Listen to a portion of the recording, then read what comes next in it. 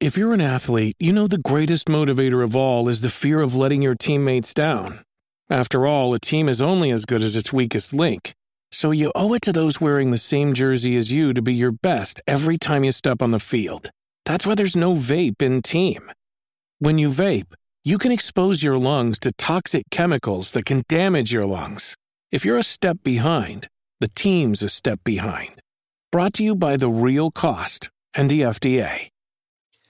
Hey everybody, today Rahdo talks through episode 9 of his podcast, and today I am going to be talking about 20 or so new games of interest that have popped up in the last month or so. I'll be doing some more Q&A, and I think the lion's share of this episode will be devoted to catching up on my top 10s, because I've done several top 10 videos now where I'm supposed to do follow-ups on those discussions in the podcast, and I just haven't been doing it because so many other crazy topics have come up. But this time, it's just going to be very straightforward. So let's jump right into it, starting with some new games of interest right after this. Okay, folks, welcome back. Let's start talking about games of interest. And as always, you can find this list at my guild. You go to guild.rahdo.com, and one of the top links at the top of the page is going to be 2016 games of interest. I am constantly keeping this geek list up to date. At least once a week, I will generally add a few new games that I have discovered in my trawling of the internet. And any games that I find that, from what I've read, either or the pedigree of the designer or in some cases the pedigree of the publisher, if I'm fairly confident that Jen and I will enjoy playing it, I put it on the list. So it's just kind of a nice little service. I mostly do it for myself, but heck, maybe it's interesting and useful for you guys. But anyway, let's start talking about the games, not the list that contains the game. So first up this month, we've got Aeon's End, which is from Action Phase Games. The guys who kind of really have overnight become a big success based on their first big title, Heroes Wanted, which was, I believe, a pretty big monster hit for them, and with good reason. It's a wonderful superhero game. A lot of fun. Jen and I enjoy it quite a bit. And they've got, I think 2016 is going to be their year. They are going to have quite a few games that are either coming out or on Kickstarter or a combination of both. First one is Aeon's End. And I actually got to play a few rounds of this at BGG-Con last year. I sat down with them. And also, I got to take a look at the next game from theirs I'm about to talk about, Retreat to Darkmoor. Both games from Action Phase Games. I've played both of them a little bit, and they're both very cool. Aeon's End is a cooperative fantasy deck builder. And, there have been other games of this ilk, but this is a game that, is very, very, true to it. It's very much a deck builder. It's not like, I don't know, Foe Hunter or Lord of the Rings, the card game, these kind of fantasy cooperative card games that maybe have a little bit of deck building. This is a very steady, constantly building up your deck, making it stronger, doing stuff. But it's also a game that is very, very rich and very complex, like Lord of the Rings, a card game, or Mistfall or something like that. But unlike most of these really heavy fantasy card games, this one's a straight up deck builder. And and it really strongly features really interlocked cooperation between players, because the invading horde, they come at you fast and hard, and players have to be very, very smart. It's a very tactically challenging game. And I only got to play a couple rounds, but I immediately thought, yeah, this is fun. This is something Jen and I would enjoy. So that's all I got to say about Aeon's End. The other one that I'm talking about from Action Phase this month, Retreat to Darkmoor, is a very clever game. I didn't actually get to see final art. I don't know if it's going to be serious or silly. I would imagine it's going to be kind of silly. It's another fantasy game. And in this one, the situation is that we are all dark overlords, and we've sent off our minions to, sack the castle and all that. But turns out there were very tough heroes there, and all our minions have been sent scrambling and are running for their lives. They are retreating to Darkmoor. But there are only a certain number of entrances into our dark lair, and so they're all basically queuing up and trying to jostle their way to the front of the line to be able to get to safety. And at the back of the line, there were actually, if I recall, I think there were 3 lines. Maybe there were 4. But basically, there's these queues that all of our minions, my minions and your minions, are getting in, and the minions all have special powers that let them jump to the head or push other people around or jump from one queue to another and all this kind of stuff. At the end of the queues, the heroes have shown up, and they are systematically taking out our minions one by one. And so there's this constant pressure, and it was a really, really clever game. Not quite like anything I'd seen before. And again, it was very, very clever, very entertaining. I enjoyed my little bit of time I got with that at BGCon, so I'm definitely excited to see more about Retreat to Darkmoor.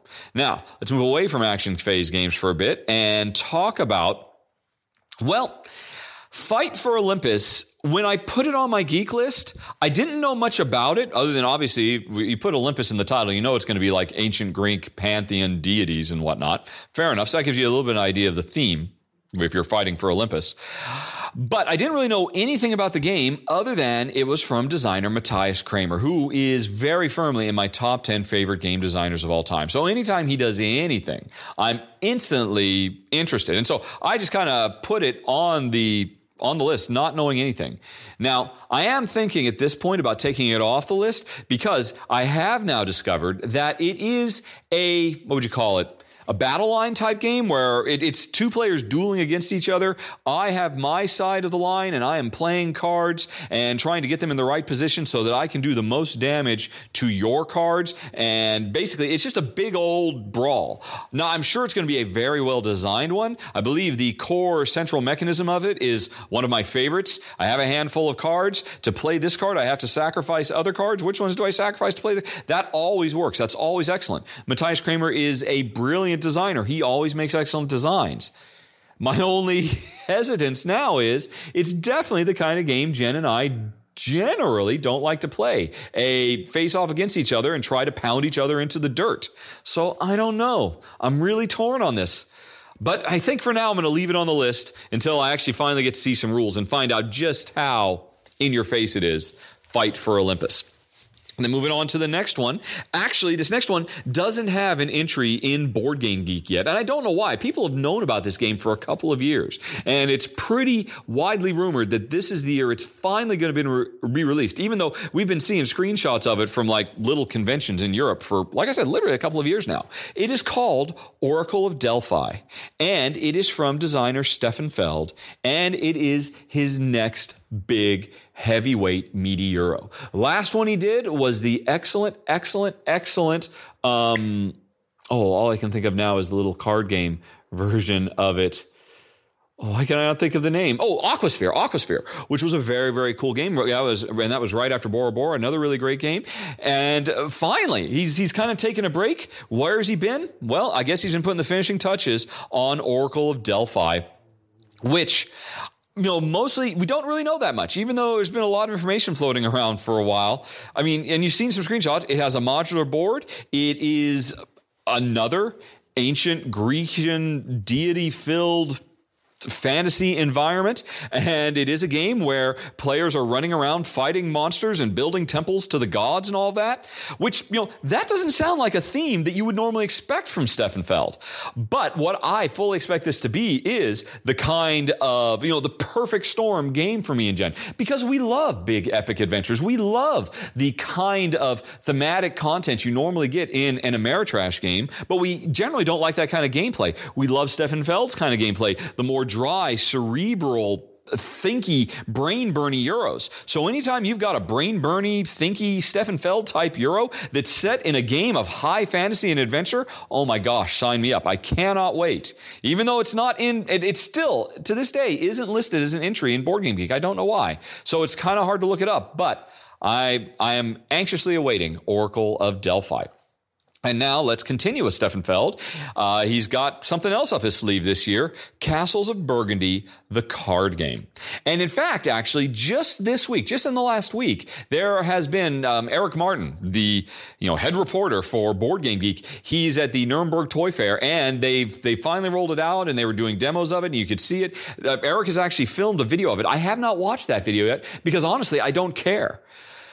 Because Castles of Burgundy is my favorite Stefan Feld design to date. It is, if I did a top 10 Stefan Feld games, there's no doubt it would be at the number one spot. It is just about perfect as a game. I love it to death. So if he is revisiting the ideas of that game and repurposing them into a card game, forget about it. It is a must-have. This is easily, if I had known when I made my top 10 most anticipated games of the year, this would have been in my top 2 or 3 easily. I can't wait. I should go watch the Eric Martin video because I'm sure it's excellent. He does excellent work. But honestly, like I said, I don't need to. I know, sight unseen, it's going to be amazing. And so that's why it's on the list, Castles of Burgundy, the card game. Now, moving on, here is another game that for whatever reason, the developer has decided not to actually put any information about it on Board Game Geek. I have no idea why publishers want to keep this information secret. It's from publisher Pleasant Company, I believe is their name. And previously they have done a game called Ancient Terrible Things, which was an excellent Yahtzee style strategy adventure game. And it was actually a horror setting of all things, like a Cthulhu-esque horror setting, which is sort of the thing that my wife would hate normally, but she loved Ancient Terrible Things because the gameplay, the Yahtzee-ish dice rolling gameplay, although it's not pure Yahtzee, it does some really cool, interesting stuff. You can see my run through for it. It's an excellent game, a wonderful game. And this year, they're going to be bringing out a follow-up to it called Grim Heroes, which my understanding is it's taking the ideas of Ancient Terrible Things, but bringing it into a fantasy milieu, and I'm sure updating it and coming up with new, interesting twists and turns. That's all I know. Why is that all I know? Why aren't the publishers putting tons of information on Board Game Geek so that I could get really excited about it? Well, I don't know. Best kept secrets for whatever reason.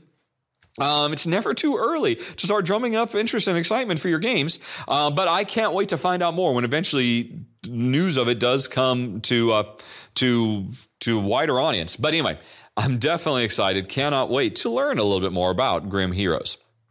Next up, we've got the Brettspiel Easterbasket. And you may remember in December, Jen and I put out 24 videos of counting down the 24 days of the Brettspiel Advent Calendar, where every day you open up this Advent Calendar, you got another promo out. Well, they are back again. Frosted Games is doing the same basic trick, now leading up to Easter. I believe instead of 24, there are 8 promos in this thing. I guess they all come in Easter eggs or something like that. I'm really not quite certain. I haven't seen any actual real pictures. But that was an awesome thing. I assume this will be awesome as well. I love promos. There were a lot of really awesome promos in the last one. So it'll be interesting to see what comes in the Easter basket. And then moving on, let's see, this is a game that I expect will be going on to Kickstarter this year. It is a sequel to a game that was on Kickstarter last year and has now come out. It is available at retail. It's called Dale of Merchants. And if you saw my run through for that when it was on Kickstarter, Jen and I were really tickled pink. We thought it was an excellent deck builder game. Really wonderful, phenomenal gameplay. Great fun game. Building up your deck, but then having to tear it apart. And so the designer is bringing out a sequel, or a standalone sequel / expansion, kind of like, say Dominion Intrigue, where you can buy the original Dales of Merchant, or you can buy Dale of Merchants 2. I don't know if that's going to be its ultimate title. Either one is a standalone, but you can mix and match the two together. So we love the basic. More cards is going to make it even better. Phenomenal. Dale of Merchants 2. Hopefully, it'll be going on Kickstarter. Hopefully, they'll send me a prototype because I would look forward to doing another run through for it because we like the original so much. Then, moving on to the next game on the list. This is a really interesting one. And again, don't know much about it yet, but I am excited for one reason. Designer Carl Chudyk. Teaming up with Stronghold Games, one of the best publishers in the industry. They make really high quality stuff. Carl Chudyk makes really outside the box, crazy card game designs that are just unlike anything else out there. He is the man behind maybe the best modern designer card game there is, Glory to Rome. And now he's putting out a new one called Bear Valley, which right off the bat, that feels like a crazy extreme departure for him because all his other games are definitely much more grounded in kind of geeky subject matter, like, building up, or board game geek subject matter, I should say, building up ancient Rome and Glory to Rome, 4Xe style outer space civilization stuff with Impulse, or, gosh, what was the other one? Civilization building in Innovation. But now he's making a game that is all about basically surviving in the woods filled with bears. Bears!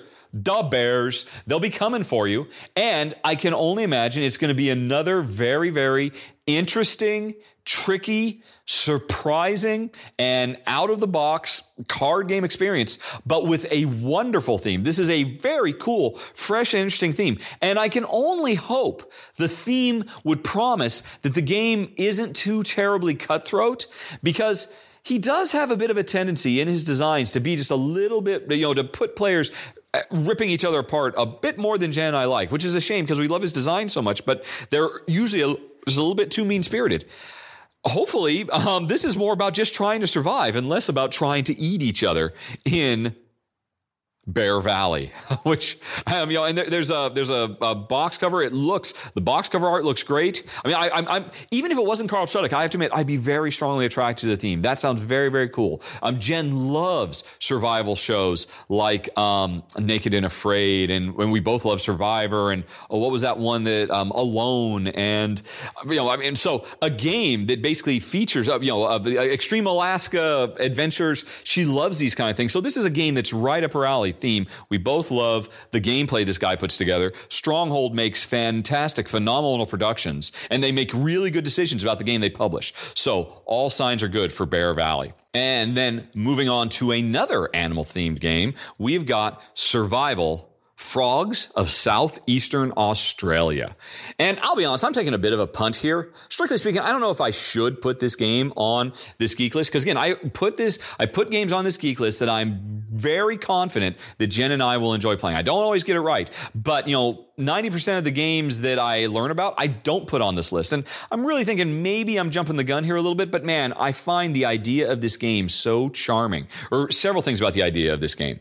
Here's the crux of it. This is a cooperative card game that kind of is sort of like Hanabi in that, you're very, very limited in what you can actually communicate with your teammates. But unlike Hanabi, where you cannot see your hand of cards and other people have to give you clues, in this game, you can't see. I can see what's in my hand of cards, but I cannot see what's in your hand of cards, like a normal game. But I don't play cards from my hand.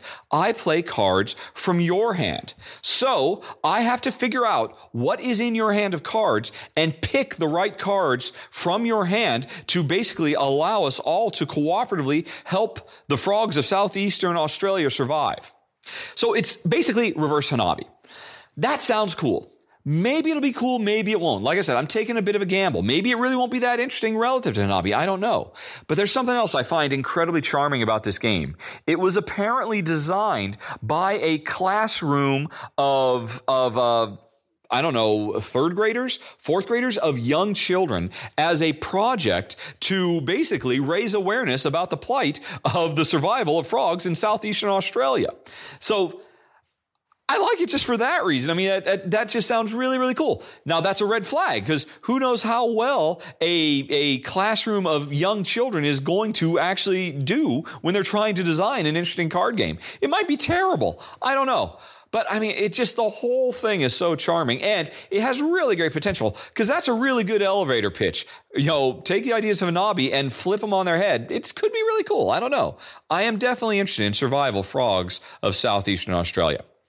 And now, let's move on to my third animal-themed game in a row, Agility, which is a game where players are training dogs to compete in agility courses at dog shows. I've already done a run-through for this last year when it was on Kickstarter. This is the follow-up design to the excellent Morels, the same designer, Brent Povis. This is his sophomore outing. It's a great theme. Jen and I have already played it. The gameplay was great. It's going to be coming out in retail this year because it had a successful Kickstarter. Can't wait. That's all you need to say. Agility. You can go watch my run-through to learn more if you want.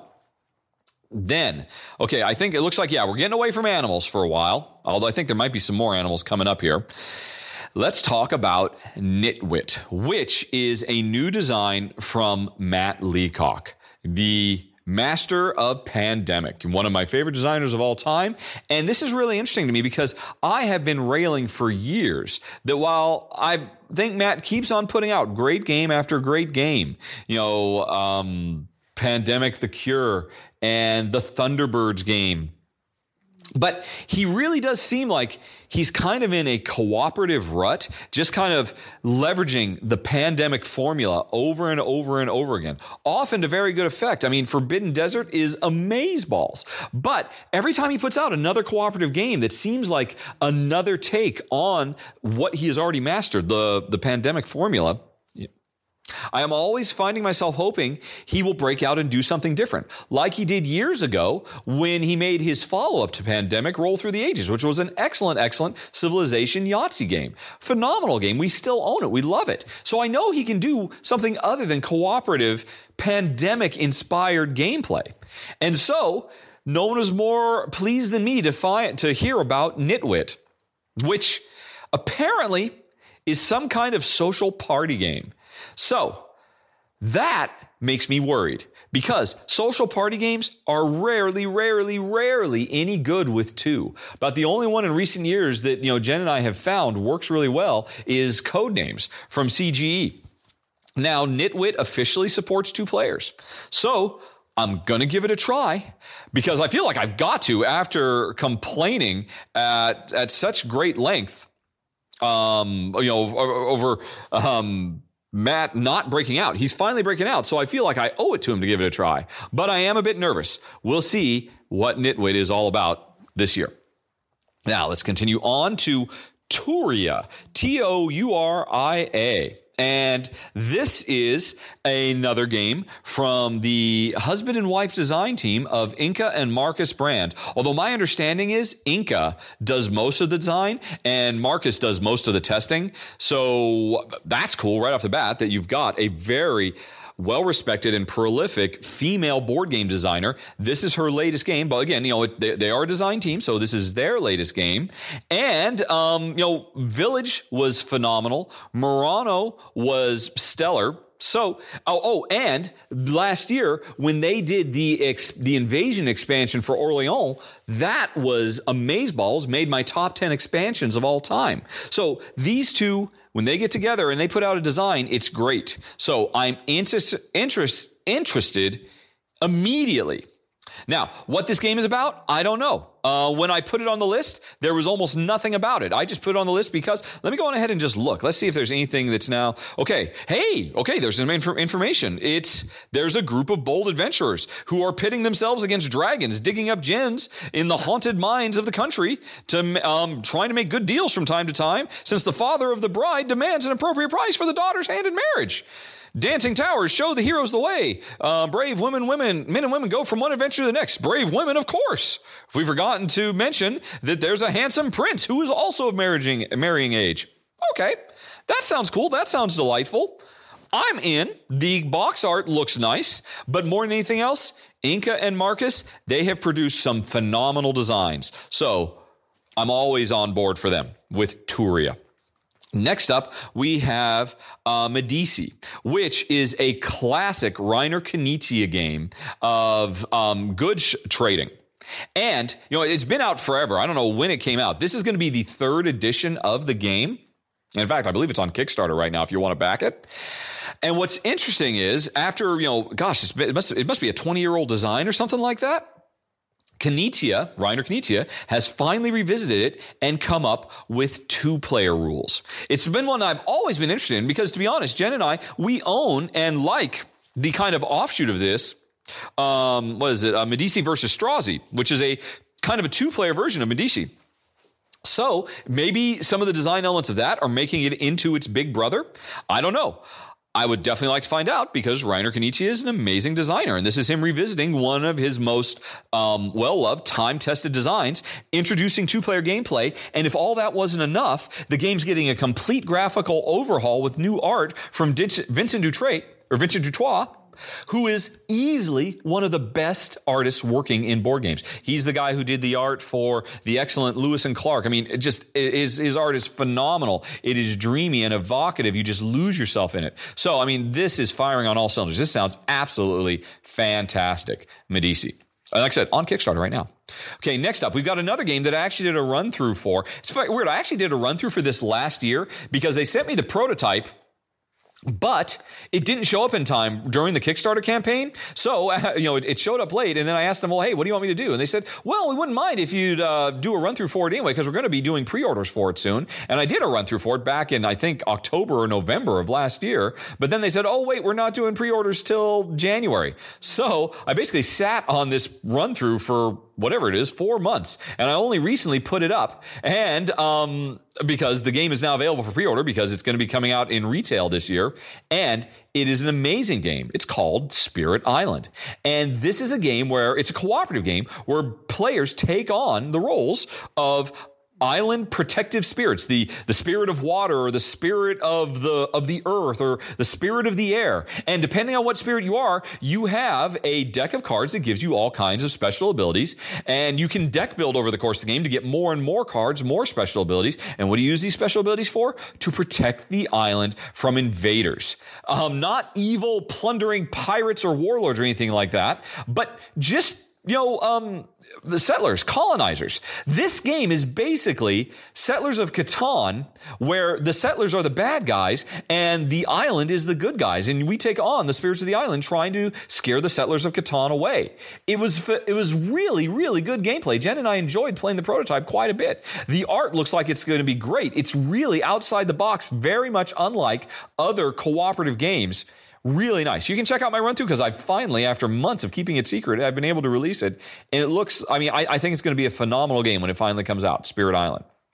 Next up, now we're getting into some recent, very exciting announcements. Because we've finally, coming, at the end of January and February, we're starting to hear publishers talk about the big games that are going to be coming out this year. And so several of them were announced back to back within a few days of each other. First up, First Martians, Adventures on the Red Planet. And this is a cooperative game from Ignacy Trzewiczek, and this is basically effectively his spiritual sequel to Robinson Crusoe Adventures on the Cursed Island, which a lot of people know is an immensely popular, immensely well-liked, well-respected cooperative game of survival on an island. Basically, Robinson Crusoe trying to deal with a whole bunch of different scenarios. It was a very, very well-designed game. And, I respected the hell out of it. It wasn't a good fit for me and Jen. For Jen, because it was too high pressure. For me, because the storytelling elements were maybe just took a little bit too much or too much in the foreground compared to the actual decisions the players make. So we liked it, but didn't love it.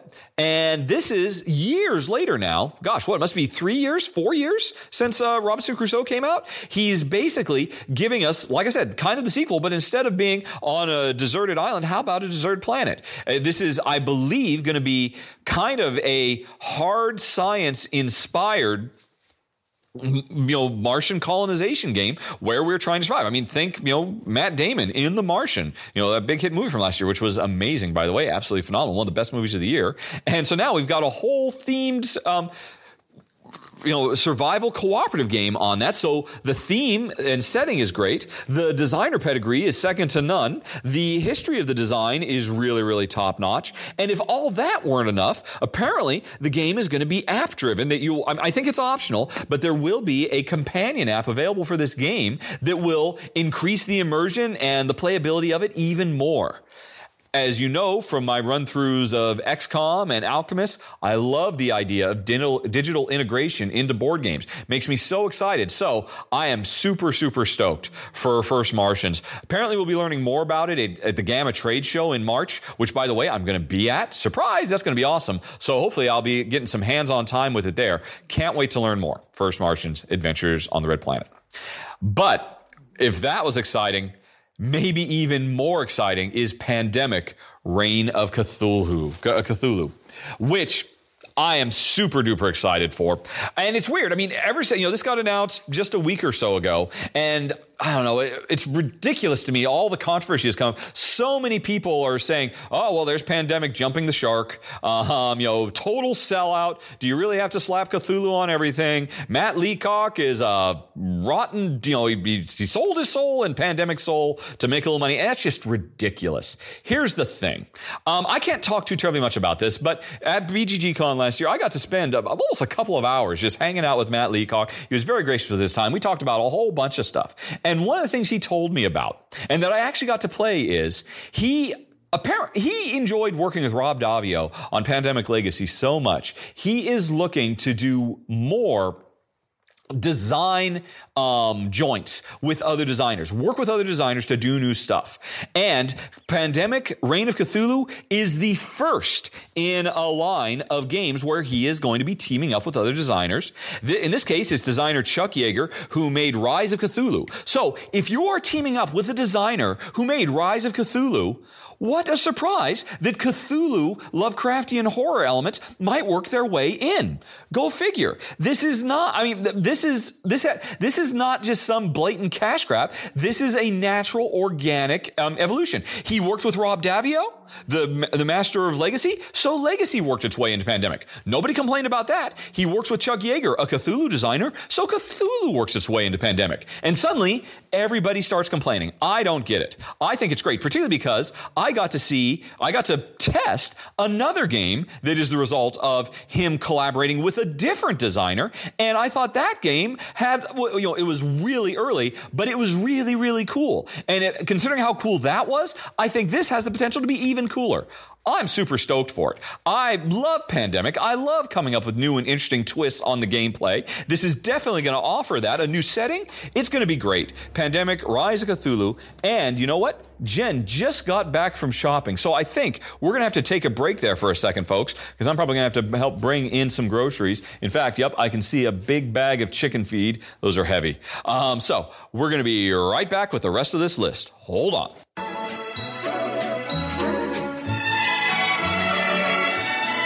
Okay, everybody, the chickens have gotten their sunflower seeds. They're very happily pecking away now, and we can get back to these games of interest. So next up on the list was a big surprise to everybody.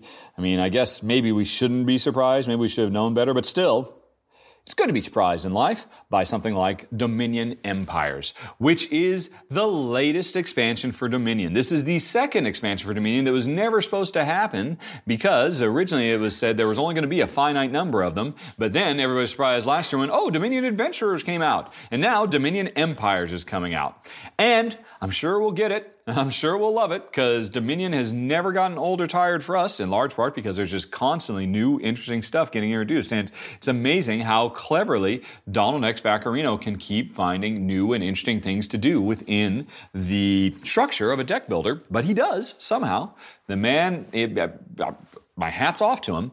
My biggest problem with this is I don't know what I'm going to do space-wise because all of my stuff barely fits in I've got basically 3 boxes of Dominion, 1 normal size and then 2 smaller size, and they're all well, I don't sleeve the cards, but I sleeve the individual groups, so it's easy to basically make a random collection of Dominion stuff. Man, I'm going to have to rejig everything again. Stupid Dominion Empires. Rio Grande, come on, give us a break. Release an official Dominion big box that holds all this stuff in one, because this is just getting crazy, yo. So anyway, though, Dominion Empires, I'm sure it'll be great. Next up, we're almost done with the list, actually.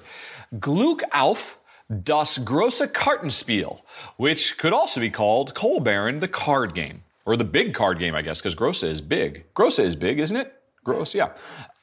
So, Kramer and Kiesling, together again. Man, these guys can do no wrong. And I've already done a run-through for Gluck auf, or Coal Baron, as it was called. And that was a lovely, lovely coal mining simulation. Had a really, really cool central element of a sliding elevator that went up and down as you transported your goods from the mines and you got them up to the surface. You could sell them and stuff like that. All that stuff worked great. And heck, honestly, I can imagine a card game version of that right off the bat with, laying out cards. I wonder if that's how it's going to be. Honestly, I don't know. I don't need to know. Much like I was talking about earlier when Stefan Feld says, hey, I've got a new game coming out. There. When Kramer and Kiesling say the same thing, I'm there. And so, Glück auf das große Kartenspiel, I'm sure is going to be great. Next up, Istanbul, Brief und Siegel, which I think I looked up, and Brief is like postage or like postal, so I would assume this is a new expansion for Istanbul that apparently it introduces quite a bit of stuff. And I think it's getting to the point now where you can randomly, I'm hoping anyway, that you can randomly create a new marketplace as opposed to making the marketplace even bigger. I mean, the last expansion, what is it called? I can't think of the last expansion. I need to be doing a run-through for it pretty soon, now that I think about it.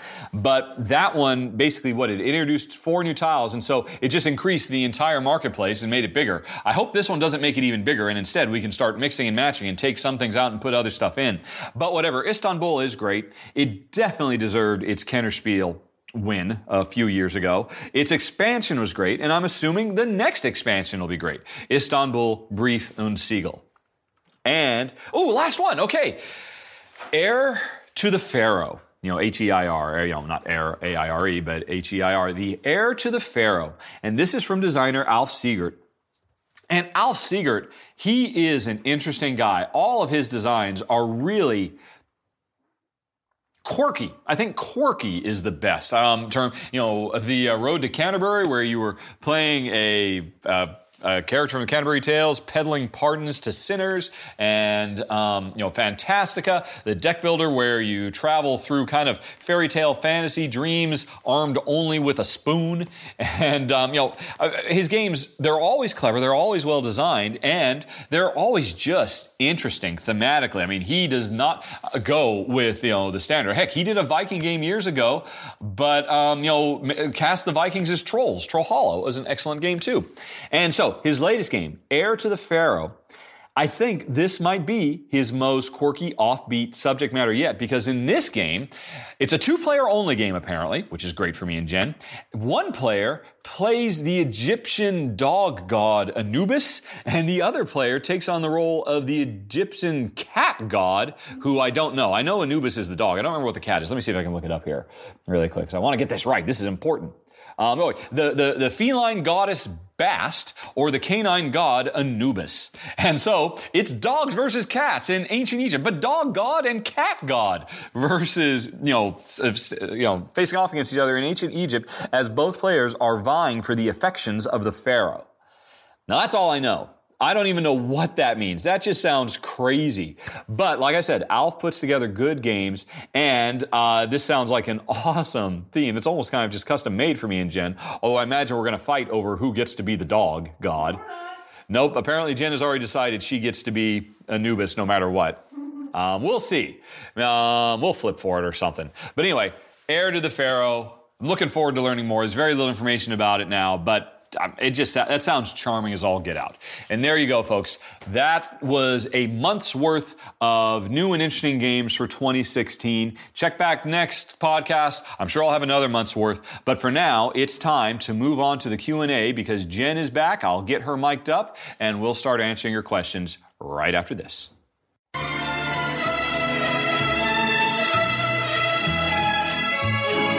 Okay, everybody, it's question and answer time. Hi, Honey Pie. Hello, my love. Are you prepared to answer some questions? Yes. Hopefully. I'm sitting here. All right. That's all you offer is to sit here. And maybe pipe in if the mood strikes you. If I have something that I can offer and contribute, right. Yes. Well, I don't think you'll be able to help. Well, actually, you could do this first one. You could answer the first one. This is actually a holdover. Last month, Greg, he had like 7 questions, and he was nice. One of his questions, he asked, could you tell the Nintendo story in the next Rahdo runs through? Oh. And I believe at that point I said, you got it. I'll do it in the next one. That's not what he actually meant. He meant the last one, but we've dodged it, and now we have to tell a Nintendo story. Would you like to tell a Nintendo story, honey? I don't think you've ever told it. Heck, maybe you tell it completely differently than me. Why don't you tell it, and I'll interject if you forget anything important. All right. It's your story. Sit right back, and I'll tell you a tale of a fateful trip. It started from that Pacific Northwest port aboard. All right, I'll stop the Gilligan Island. Bumpham ship. There you go. Okay. Who's the mate? And who's the skipper, brave and true? Well, this is your story. I'll be Yes, okay. I will be your Gilligan. I don't even know why we're going down that road. So, okay, yeah. In college at the University of Washington, where Jen and I met, oops, I just dropped my microphone. I had a part-time job as a mailman. And to this day, I would say mailman is probably the best job I've ever had in my life, or certainly the one I enjoyed the most. I loved being outdoors. I was in really great shape, trudging up hills every day, delivering mail. It was good. I really liked it.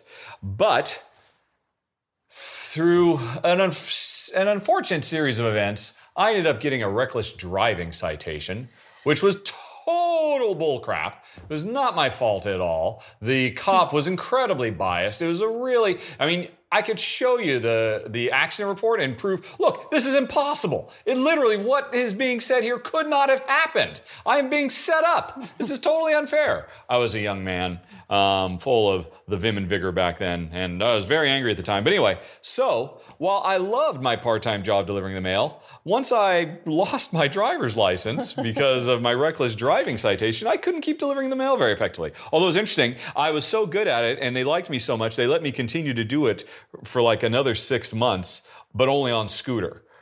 Because Jen had a 50cc scooter that didn't qualify as an actual motor vehicle, so I didn't need a license to drive that. So for a few months, I was delivering mail on scooter, which was awesome, in between classes and whatnot. But anyway, I couldn't keep being a mailman as much as I loved it, and so I had to find another job. And a lot of students at the University of Washington worked at Nintendo, which was just on the other side of Lake, what is that lake? Washington. Of Lake Washington? Yeah. Is that the lake that has the 520 bridge going across it? Yep. All right. So it wasn't very far to go. It was tricky for me to get there because of my driver's license thing. But what are you looking up? I'm just going to make sure it's Lake Washington. Jen's going to make sure it's Lake Washington because, like I said, Lake Washington? That just came to the top of my head, but I don't know. Now I feel a little... But anyway, so I got a job at Nintendo as a gameplay counselor. And I mentioned in the past that, I ended up being there for, I think, about 3 years. Started out just answering phones, working the ridiculous graveyard shift, starting at 4 a.m. every morning and working till 1 in the afternoon. It was absolutely awful. And I'll be honest, it was an okay job. It certainly paid really well. And had benefits. Had huge benefits. I had a 401k when I was in my early 20s. Not that we actually contributed. I was offered a 401k and I was too stupid to... I remember there was one time they brought us all in and said, okay, we're going to explain to you how great this 401k thing is we're setting up for you, working in a call center at a video game company in the late 80s. This is going to be awesome. You should all take advantage of it. And I never even told Jen. I was like, whatever. I'm whatever I was, 23. Who cares? I'm sure if you had told me about it, I'm sure. Yeah, she got pissed at me years later when she found out. And I'm like, oh dear. And Jen has confirmed that it is Lake Washington. It is Lake Washington with good old Mercer Island in it. So, but anyway, it was on the whole, it was a good job, and I was there for 3 years. And I started out, and for the majority of my time there, my main job, I was always officially a gameplay counselor, which meant it was a customer service hotline where you would call if you were stuck in a video game, didn't know how to beat the final boss, how to beat Ganon at the end of Zelda, didn't know where the Maui ball was, or whatever it might have been, having a really hard time, in Adventure Island, whatever. And one of the interesting things about that job is, like I said, a good portion of the gameplay counselors were college students like me. And down in the basement, there was the office supply store. There was a person who worked there, but they were behind a cage, and anybody could just fill out a requisition form and request pencils and pens and pads of paper and other things that start with the letter P. Don't forget the sticky notes. Sticky notes, yes, Post-its. Pens, pencils, pens, pads of paper, and Post-it notes were all to be had. And now, we were all college students, and we all had need in our lives outside of Nintendo for these products. And while it was never officially company policy, it was pretty widely known that, hey, another one of the little side perks, in addition to 401ks that you're all too young and stupid to actually use, another perk is free office supplies. Yay! And we all did it. We were all kind of pretty much taught that in our orientation training class. I did it too. Well, it's not like you were going into business selling Post-it notes on the side or something. Yeah, I didn't have a long trench coat, revealing, hey, you want some Post-it notes? It was nothing like that. And it's interesting, actually. I was there for 3 years. And for the first year and a half or so, I was still doing the job part-time and going to school part-time, eventually, I mean, it paid so well. The bonuses were so great. You know, they allowed us to buy our first house and whatnot in Burien, of all places. We still own that house. But, what was I saying? Post-it notes. Oh, yeah. Even though I eventually got to the point where I was doing it full-time and I wasn't going to school anymore. And actually, both Jen and I are college dropouts. Yep. Stay in school, kids. But anyway. Or don't and retire early. Yeah. No, that's not fair. College is important, but we got some lucky breaks. I think having a skill is important. Having a useful, marketable skill is important. That's true. College is one way to get a useful, marketable skill. Yep. How about that? Okay. Trade school might even be better. Or community college. Yep. Expensive 4-year universities, maybe not the best way. But that's just... Although, to be fair, neither of us have kids. Neither of us are in the American workforce, so we don't really know what we're talking about necessarily. But I do tend to agree with Jen. I think plumbers will always have work. Yes. Fair enough. That has nothing to do with the Nintendo story. So anyway, I was working there full-time at that point. But... Jen's sister, her older sister, Becky, was in graduate school. So she still needed school supplies every once in a while. And so, yeah, every once in a while, I would just go and get some for her. Again, no big deal. Everybody did it. It was what's a consensual crime? When the crimes when nobody gets hurt? Yeah. But anyway, so here's the thing. As I said earlier, as a young 23, 24, 25-year-old, maybe? I guess it must have been that old. Must have been getting around that age. Maybe 24? 23. Whatever. I was very passionate. And I was all about fighting the power and doing what was right. And as a Nintendo gameplay counselor, we were given very strict rules about what we could and could not say on the phone. One of the things we were not allowed to do was give any recommendations that had anything to do with unlicensed product, like the Game Action Replay. I don't know if any of my viewers remember the GAR, the Game Action Replay, which was a cartridge you could plug into your Nintendo Entertainment System and then plug another cartridge into that. And it would basically hack games, and you could type in codes to give you infinite lives and stuff like that. And it was a wonderful tool, but it was unlicensed. And we, as gameplay counselors, knew, I mean, we would get calls from people who were desperate to finish some ridiculously impossible game that they could not win at all, because games used to be much harder than they are these days. Back when men were men and video games were punishing. Not today when they give you everything on a silver platter. In my day, we had to work hard to make it through Battletoads. But anyway, so... we weren't allowed to give advice along those lines, and I kind of fought the power. I remember one time, there was literally this little old granny who called and was in tears because she was so desperate to be, I don't remember what the game was, but I remember she was crying on the phone. And I said, well, ma'am, I'm not supposed to tell you this, but what you could do is go out and buy a Game Action Replay, and here's a code, and it would give you the lives you need to be able to make it through. And, and I got in trouble for that. And... there were people who wanted to know about, what was happening with certain events and all that. And we were the front lines. And when people called me on the phone, I wanted to speak truth. And I certainly wanted to speak truth to power. So long story short, what I'm saying is, I was a real pain in the butt. My managers were not crazy about me at all. Jen was about to interject something there. I think you had one that really liked you. Yes, Kyle really liked me. But Kyle's boss, Todd, did not like me. And I can't remember the other woman's name. Like the two who ran the entire call center, they did not like me because in weekly team meetings, I'd be the ball breaker who would ask the tough questions and everybody else would say, yeah! What? Answer Richard. Nobody knew me as Rado back then. Answer Richard's question. And it's like, and I would just cause problems. But there was not much they could do because I was stupid and young, but I was definitely earnest and I was really good at my job. I'm a very, very good communicator. Yep. People called back and asked for me all the time. But I was a real thorn in the side of the man. And the woman. And so one day, I go down to the end of my shift. I had finally gotten to where I didn't have to work the 4 to 1. Now I was working the 5 to 2. Oh, that was so nice. So it was 2 o'clock in the afternoon. I go down, and Becky needed something. Becky needed some Post-it notes. We always say it's Post-it notes. Yeah, but it was some pads of paper, some Post-it notes, some pens. She needed some more stuff. I hadn't given her anything for 6 months. I go down, just fill out the form, like I'd done dozens of times, like everybody had done. And I'm walking out to the car, and a security guard rushes out and says, oh, you're going to have to come with me. Like, what? And so take me back in, put me in a room. I end up sitting there for, 15, 20 minutes, felt like forever. And Todd comes in and says, Richard, we we caught you stealing office supplies. Company property. We caught you stealing company property. You were stealing company property. I'm like, what? What do you... The Post-it notes? What? Yes. And, open your bag. And they made me open my bag. And yeah, there were some pens and Post-it notes and whatever. I'm like, yeah, everybody does this. And no. That's clear and vagrant theft. And I'm like, okay, what? So I get a warning? Because again, my record was spotless. It's not vagrant theft. Vagrant theft. What? Flagrant. Flagrant theft. And so, do I get a warning or something? And like, no, you're fired. Just like that. So I got fired for stealing Post-it notes. Yep. And he comes home and he says, hey, honey, guess what happened to me today? And I'm like, I don't know. What happened to you today? He goes, oh, yeah, I got fired. I'm like, ah! Yeah. Because back in that day, we did not have enough to retire early. No, we certainly did not. And we had a mortgage to pay. I don't know. I thought it was ridiculous. It was ridiculous. And again, I was young and stupid and angry young man. Jen freaked out, and it was okay. Obviously, we did okay. Yeah, we've survived. But it's so. What happens? I go down to the unemployment office. You're not going to tell the full story, are you? I don't know. Should I tell the whole story? You shouldn't. No, they only asked for the Nintendo story. Yep. And nobody used to ask for the full story because we cannot tell you.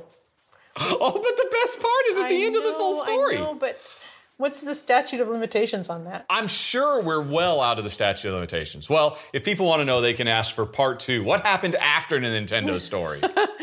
Anyway, so there you go, Greg. That was the Nintendo story. I got fired for stealing Post-it notes. Yep. All righty, moving on. Let's see here. Oh, this is another question that was last month.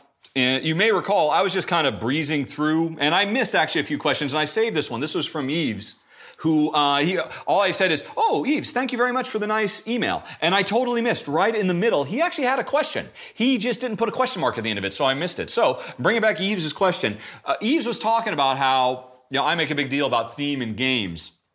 And in the very, very first podcast I ever did, I originally expected I was going to have a recurring segment where I talk about the thematic content of games that people dismiss as not thematic, and I did one about Dominion. Eves asked, could I do one for Dixit? What is the theme of Dixit? What is the story? Who are we? What is happening? Would you like to take a stab at that, honey? Because to me, that's really easy. There's totally a theme in Dixit. Yeah, it's like your dreams and... Nope. Okay. Then apparently, no, I don't want to take a stab. No, take a stab. Well, I mean, it's just a really creative process. So it really could be anything. It could be any sort of brainstorming session, any sort of past life regression. I don't know. So Jen says the theme of Dixit is past life regressions. That's actually pretty cool, but I don't think that's what it is.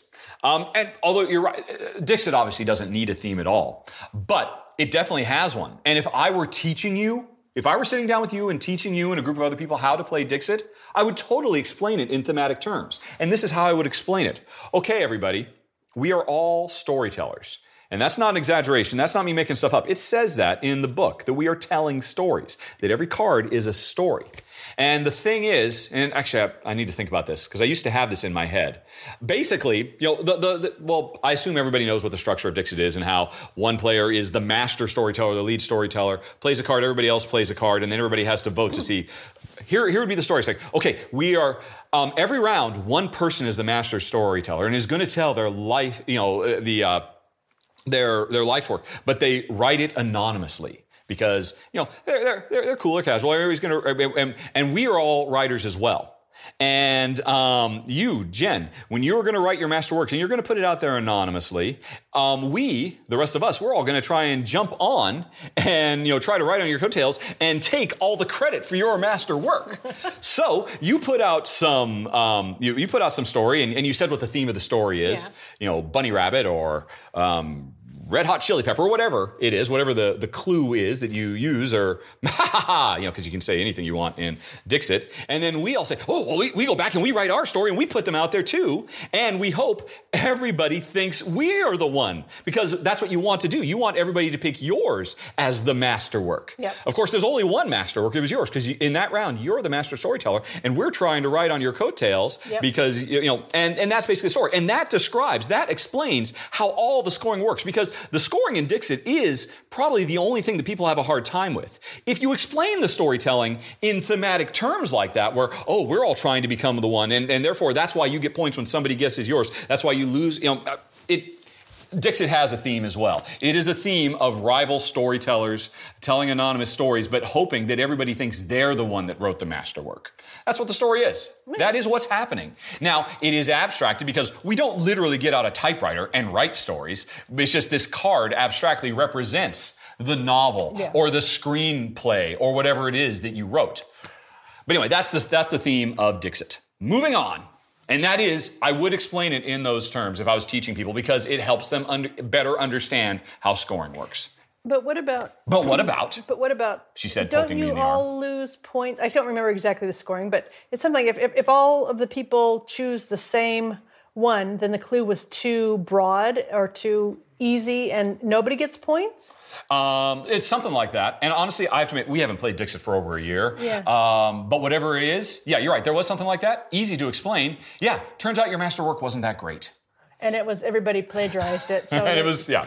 I mean, so you could totally explain every element, every outcome from a thematic point of view of Dixit is a game of rival storytellers.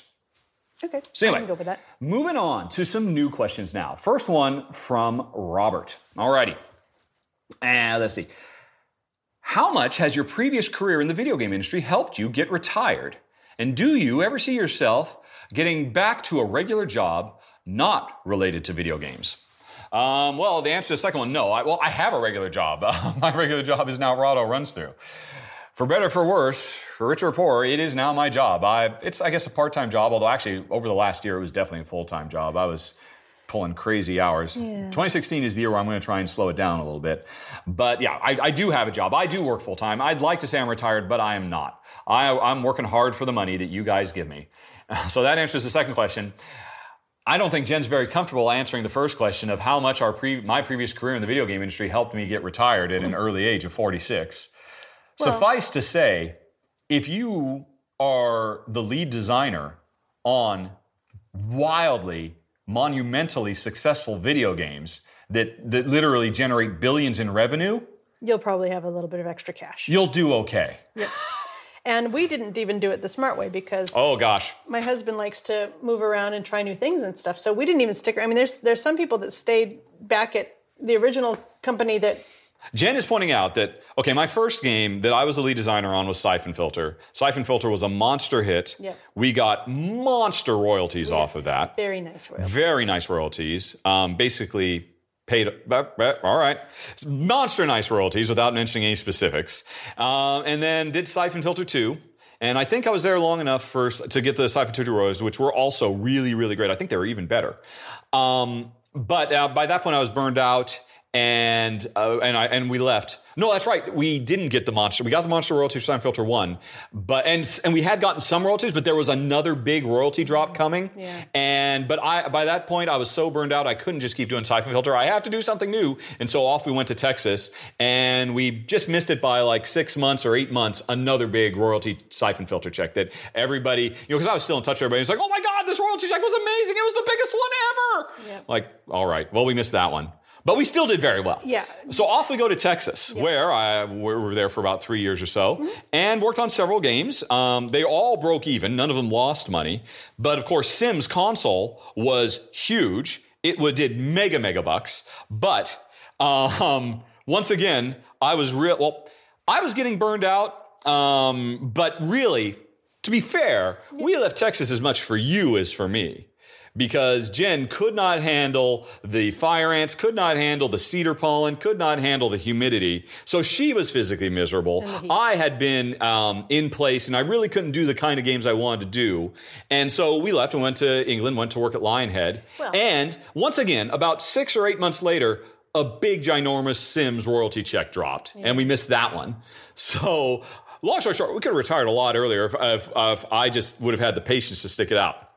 Go to Lionhead, make Fable 2. It's the biggest hit yet. It's a super monster ginormous hit. But by the end of Fable, I had high blood pressure. I had permanent eye twitches. I had irritable bowel. I was under so much pressure. I was so miserable. I'm proud of the game and all that, but it almost killed me. As soon as I was able to get out, basically about I think a month before we went gold, when everything was written in stone, everything was done, I left Lionhead because I just couldn't stay any longer. A year later, Fable 2 was a ginormous hit, and there was another huge amount of money that I walked away from. And so I had this kind of recurring pattern of walking away from lots and lots of money. Yep. But we still were able to. But in spite of that, the money we did bring in, because I was on a series of monstrous hits. We didn't buy Hummers and. That's the important thing. It is so. I mean, I've been on several very, very successful games, and everybody else on the team, they just would go crazy. The lead programmer on Siphon Filter, Jen and me, we saved all that money. We just nestled it away. We paid off outstanding debts. We got rid of all my student debt, all of that stuff, and a lot of other stuff besides. He really went. Didn't Chris buy 2 Hummers eventually? I think he got a Porsche and a Hummer. Yes, he bought a Porsche, and then later on, that was not satisfying enough, so he bought a Hummer as well. And this was when Hummers were brand new. This was only when Arnold Schwarzenegger could buy Hummers. So, and that's so common. I mean, whenever anybody in the video game industry gets a little bit of money, they just blow it. But Jen and I are both ridiculously frugal people. We both have been. That's drilled in hard to me because I came up from a very, very poor family that filed for bankruptcy several times over the course of their lives. And so, yeah, I mean, I've always known how to stretch a dollar. Yeah, we've never filed for bankruptcy. Yeah, though. Jen, she actually comes from a relatively... middle class. Yeah, upper middle class. Your dad was a professor who did very, very well at Eastern Washington U. And so, I mean, was it EW? Yeah. Yeah. And so, I don't know. I mean, you could have been the other way, but for whatever reason, you're incredibly frugal as well. Yeah, just good parenting, I think, when I was young. Always had savings accounts growing up as a kid. Actually, had to put a third of my, half of whatever I earned into my college account from whenever I earned money as a kid. Yeah. So there you go. That's how I paid for my college. So yes, video game industry definitely was a huge success. And, I would, a word of caution, anybody thinking, well, heck, I should go in the video game industry. I was lucky. I worked hard, and yeah, the old adage, you make your own luck. There's truth to that as well. But there are many more games every year that come out that should be monster hits that are not. And it's just bad luck. Siphon Filter was a big monster hit. Sims was a big monster hit. Fable was a big monster hit. So, yeah, we made a lot of money. We retired early. And then, for some reason, I picked up a camera and started talking about board games and gave myself another job. Not really quite sure why I did that. But here we are. I guess that's a question for another day. That was the first question. That was a question for me. Now, Robert has a question for Jen. Although it's a bit facetious. Honey, yes. Are you jealous of that woman that I play 95% of my run-throughs with? No, I think she does a great job. She's wonderful. Okay. Yep. She gives you a breather? Yep. All right. I'm sure she's very clever as well. Yep. One for us both. How much have you grown fond of Malta, and will you miss it once you move away? Oh, actually, I have grown fond of Malta. And you didn't expect to. I did not expect to. Yeah. You when we first got here, you liked it you were the one who actually wanted to come here. Yeah, I did. I was really on the fence about coming. I was completely enamored with Malta from... The first visit, yeah.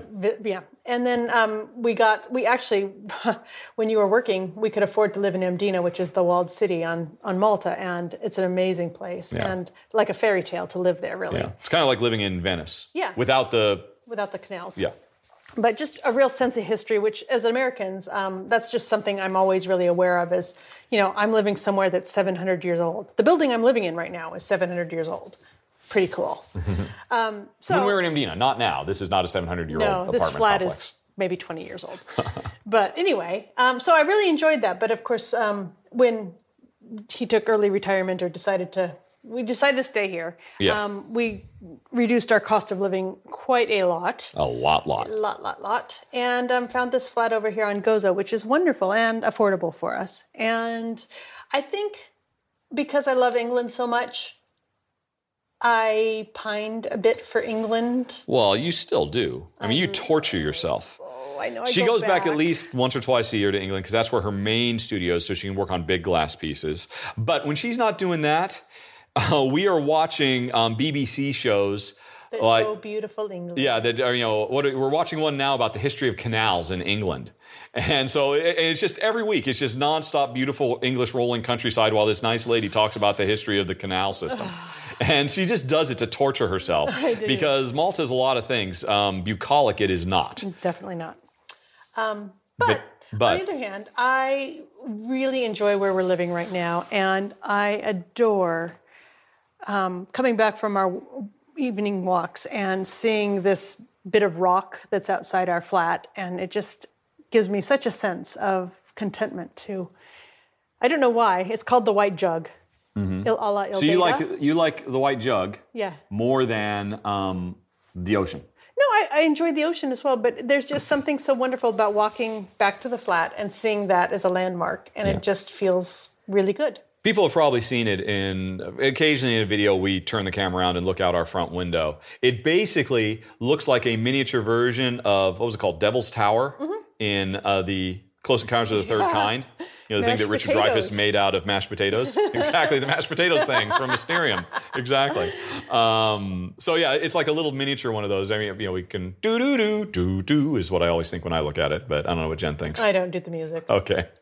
It doesn't. Anyway, so I would say yes, I have become strangely fond, and all of the weird stuff about Malta, you know, the crazy driving, and I guess I've just gotten more patient, and so that's a nice feeling too, to not be quite so impatient. Yeah.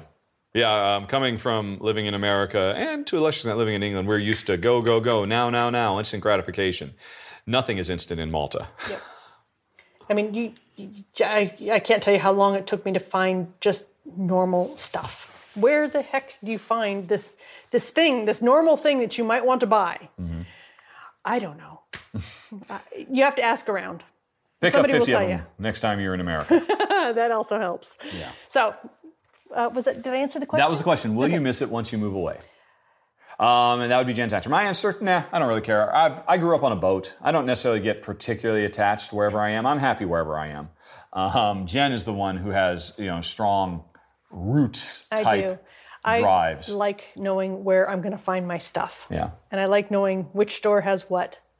Yeah. I'm a vagabond. And I like knowing nature. The back roads and how to get around.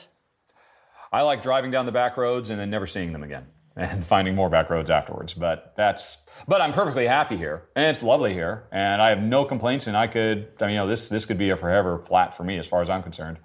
But but if I leave, I'm sure the next place will be just as awesome in different ways. Yeah, that's true. It's always this or something better. All righty. Justin asks, I see Gold West hovering just outside your top 100 games of all time. 101 to be exact. It's an awesome game. But why no run through? The game needs more love. No, Justin, the game needs more thumbs.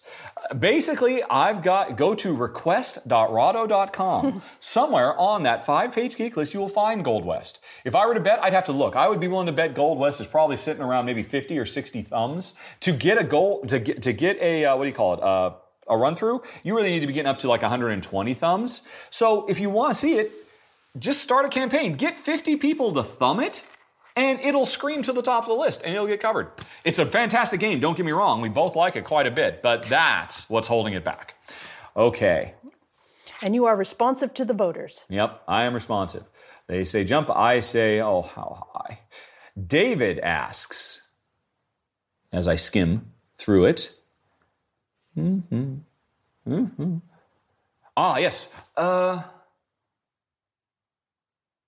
Is there a way to know if a game is about to go out of print and possibly not being reprinted? David asked this because he actually talked quite a bit about, trying to buy games from people, trying to sell games from people, and always being worried in the back of his mind, wait a minute, am I being taken advantage of? Are they trying to buy this game that's really worth $500 and I'm selling it to them for the MSRP of $50 because they know it's out of print and I don't? It's a fair question. And I don't really know of a good way to be able to tell at a glance if something is out of print or not. But to answer your more underlying question, how can you avoid getting taken to the cleaners? Go to a website, which is, let's see, I've got it in my shortcuts here, in my URL. Here is it. Where is it? Well, there's two you can go to. One is BoardGamePrices.com, spelled exactly like it sounds, BoardGamePrices.com. That's a little aggregate site that will tell you how much games are going for at a bunch of different online retailers, like Cool Stuff Inc. and whatnot. That's just an awesome site in general to get an idea of what games are, but that doesn't really help you with out-of-print stuff. So more importantly, you want to go to the Board Game game pricing utility, which is www.spielboy.com/geekprices.php-hash. Whoa. And I don't expect anybody to remember that, but you can just go see. I'll put a link for that down in the show notes. Go there. There, you can type in any game you want, do a search for it, and you will get a history of what people have paid for it, buying it on Board Game Geek. And and it'll say whether what it sells for like new, and you can see trends. Oh, it used to 5 years ago it used to sell for this, but now it sells for this. So whenever you're thinking about buying or selling a game used to somebody, go to that site, spielboy.com/geekprices.php-hash, and do a search, and you'll get very, very good, useful data that will help steer you the correct way. So that would be the answer to David's question. Moving on to Brian. Brian asks, you've mentioned that you have some friends you play games with when they are in Malta, or you're visiting them in their respective areas. If money were not an object, would you want to move somewhere to be close to other friendly gamers? I'm looking at Jen. He is looking at me, and I'm trying to think of where I would move. Well, the big question we would. Okay, here's another way to put it. If money, when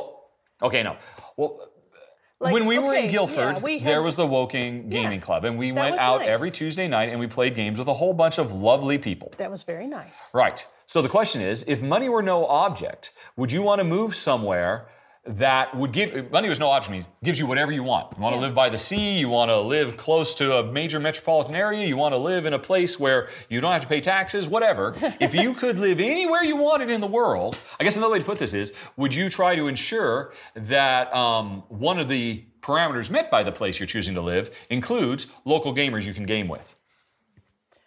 Golly, I don't think that would necessarily be one of my top priorities. Would it be in your top 10 priorities?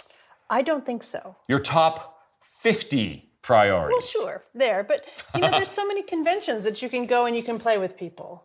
Or... Not that we particularly do that. We go to Essen every year. And it's okay saying no. That would not be a priority for you. Well, I believe I said, no, it's not a priority. Yeah, but then your head's saying, oh, but we can still play with people, don't worry. I would just jump in and agree with Jen. The interesting thing is, Jen and I both enjoy gaming as a two-player experience more than any other player count, quite frankly.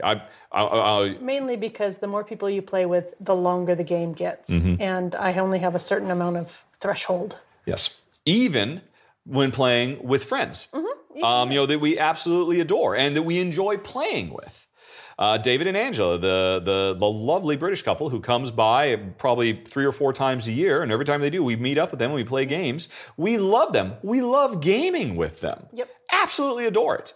Still, prefer gaming with each other more. Well, I would say still 2 games with them is probably about the right amount. 3 Every games. 3 months? No, I'm just saying. Oh, in a day? In a sit-down session. 3 games tends to be, I've lost the plot by that point. So I think part of it is just that a 2-game experience, 2-person gaming experience is a shorter one. Okay. And that's more satisfying. All right. For my attention span. Mm-hmm. Well, for me, I actually find 2-player gaming, it is nice that it is shorter. There's certainly an upside to it in that Jen and I, obviously we know each other pretty well. We're pretty comfortable with each other.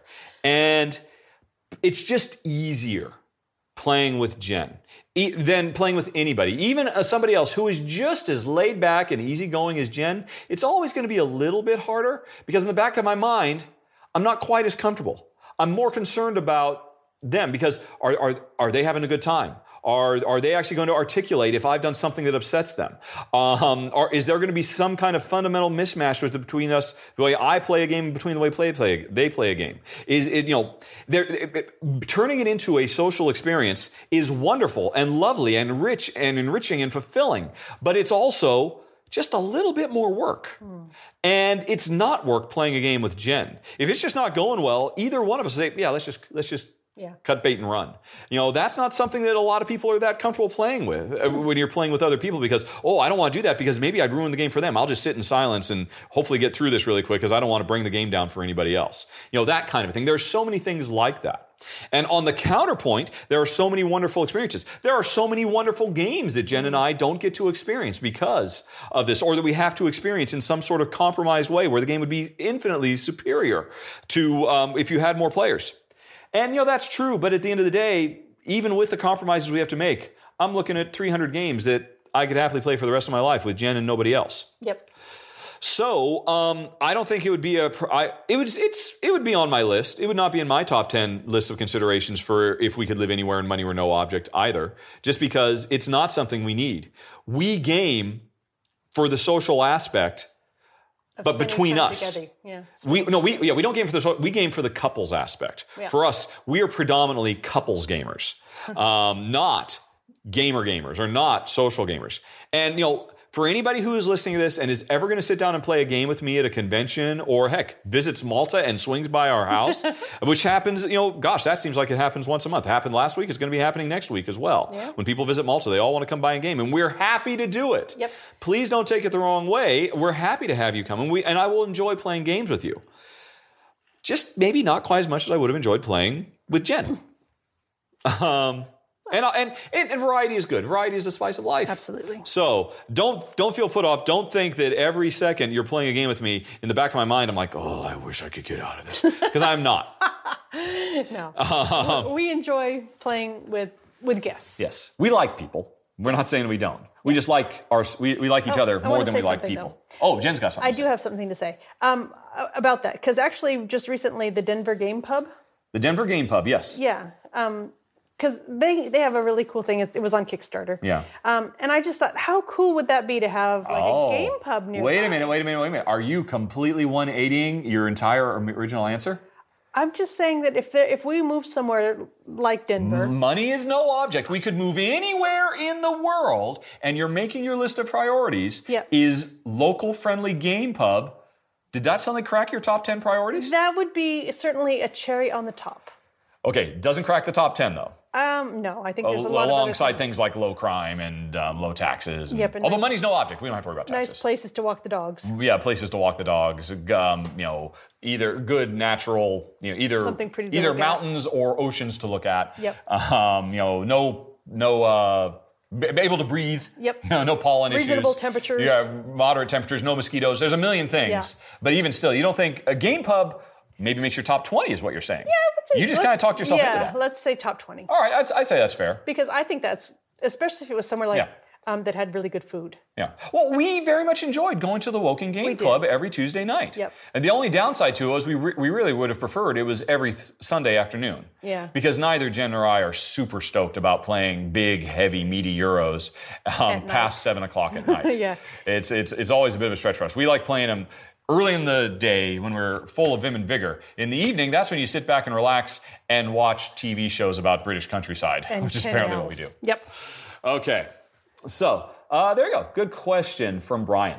Moving on to Pietor. I heard in your Deluva Project video gameplay run-through that you mentioned Laputa Castle in the Sky. Do you like anime? What are yours and Jen's favorite series or movies? Now, you know what anime is, right? Yeah. Kiki. Okay, there you go. Apparently Jen's favorite anime is Kiki's Delivery Service. Yep. Just like that? Except for the Yeah.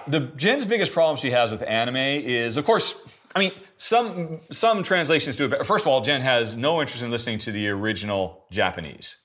The Japanese intonations, delivery is very strident and very fast-paced, and Jen does not find it pleasant to listen to. I am very noise sensitive. Kaneda! Tetsuo! Kaneda! Tetsuo! Yeah, Jen Jen's don't like noise. Rolling her eyes just at me doing that. Yep. So that's a big hurdle for her. So she's only going to be interested in any kind of anime if it's been, not subbed, but well dubbed. Forget about the subbed, it's all about the dubbed.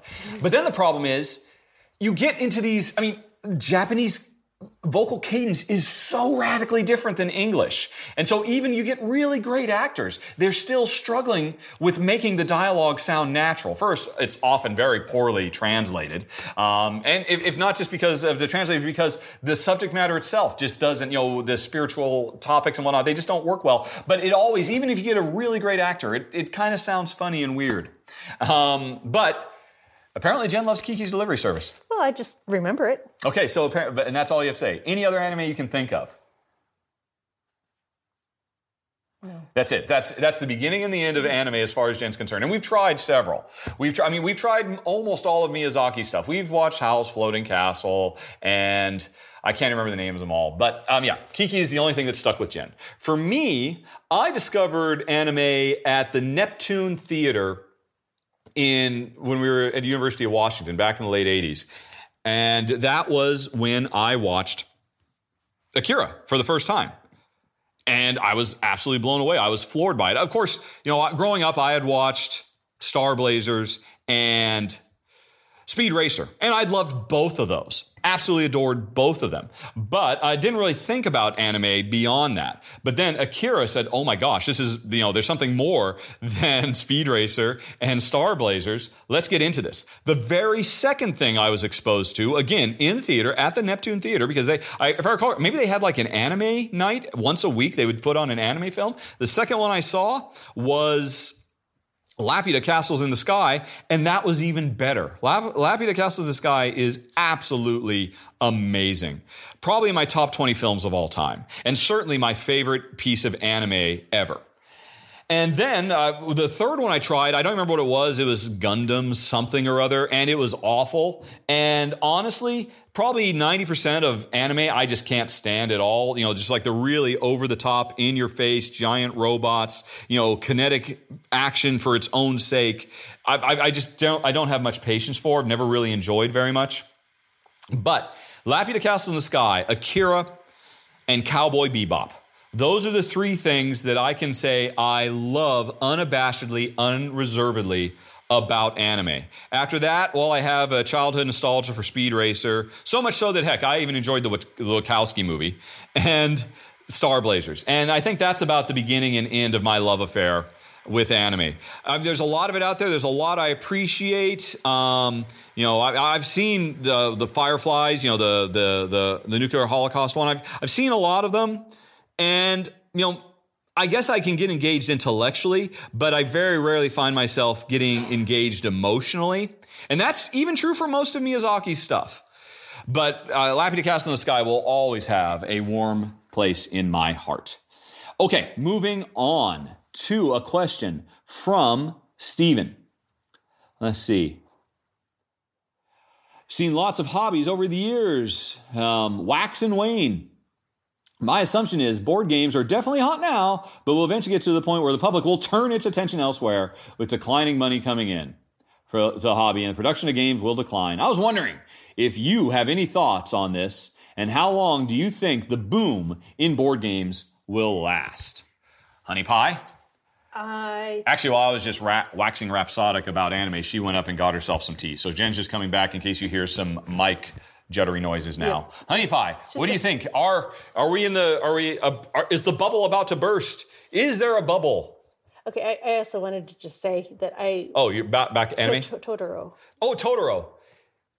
You liked Totoro. Yeah. You did not enjoy that movie. I know. You barely made it through. Too much noise and child noises and things. Yeah. In that movie, there was just too much. But the stories I like. I think it's just the presentation. Yeah.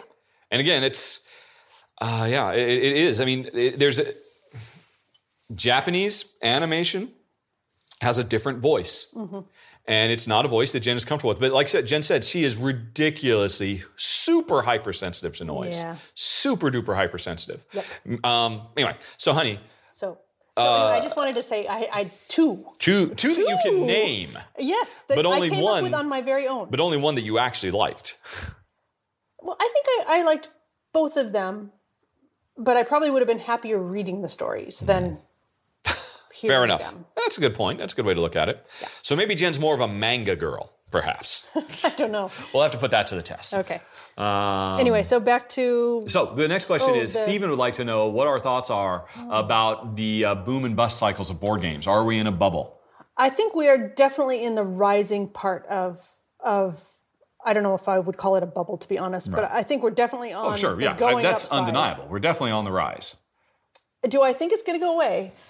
That's interesting because it's not like video games have gone away.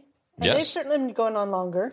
Well, people would often counter that there, in the early 80s, there was the video game crash that largely only affected North America and didn't really affect the rest of the world because the rest of the world just switched over to Nintendo almost immediately without blinking an eye. But America just said, we're done with video games for a while.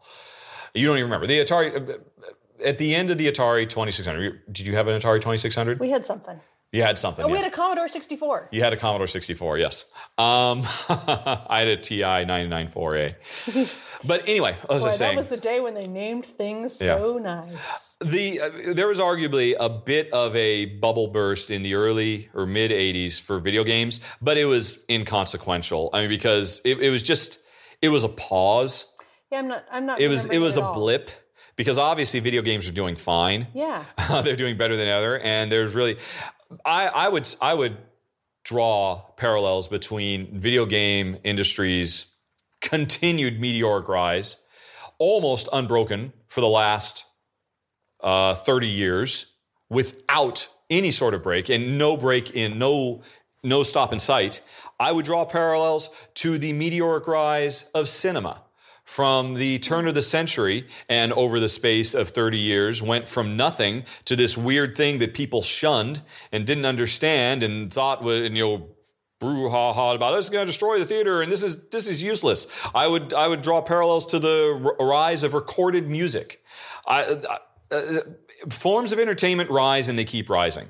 I don't think there is, other than that one little blip in the video game industry, which was really just kind of like a weird conflux of once in a lifetime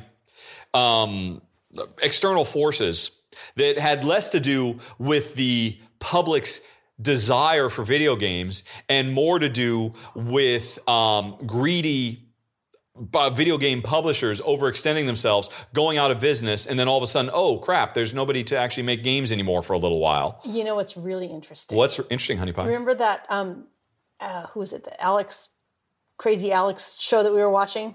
The guy that nobody wanted to talk to? Oh, it was a TV show. And remember he was obnoxious and...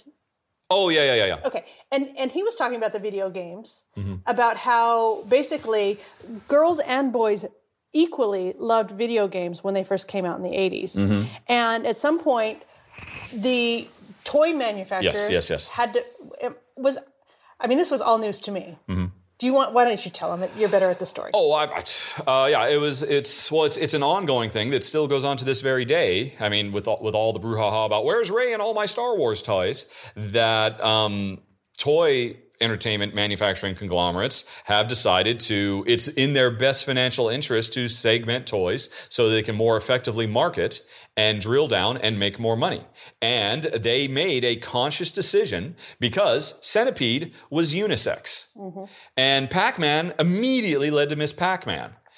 And Pole Position, anybody would play, and Jen would have played it just as much as I would have. Asteroid. Or Frogger. And... right upon, basically Nintendo marketing decided, you know what, we need to start marketing these games at boys.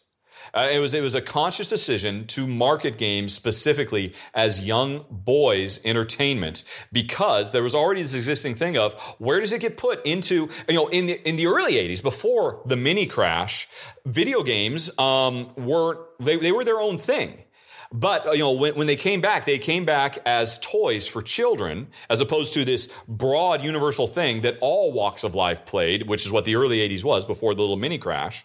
And so they came back as toys for children. So they had to be classified as for boys or girls. A conscious decision was made to classify them as boys' entertainment. And that's why to this day, We still have misogynistic video games. We have Gamersgate. We have, femme frequency, and everything about that is because of that choice that was made. Whereas before then, games were truly unisex, and they could have stayed that way. But a conscious marketing decision to maximize profit potential of shelves in Walmarts or Kmarts. Because Walmarts didn't exist back then, I don't think. But yeah, so that was an odd thing. And we're getting out of it. We're going to work our way out of it. Just like as a society, we always work our way out of everything. Mm-hmm. People are always quick to point out how things are worse off now than they used to be. Everything, across the board, every metric you could ever measure is better. Yep. Humanity always, always, always gets better if you take a step back and look at the graphs that chart movement. And that's going to be true for board games as well, to try to circle this back around to, are we in the middle? I do not believe there is a board game bubble.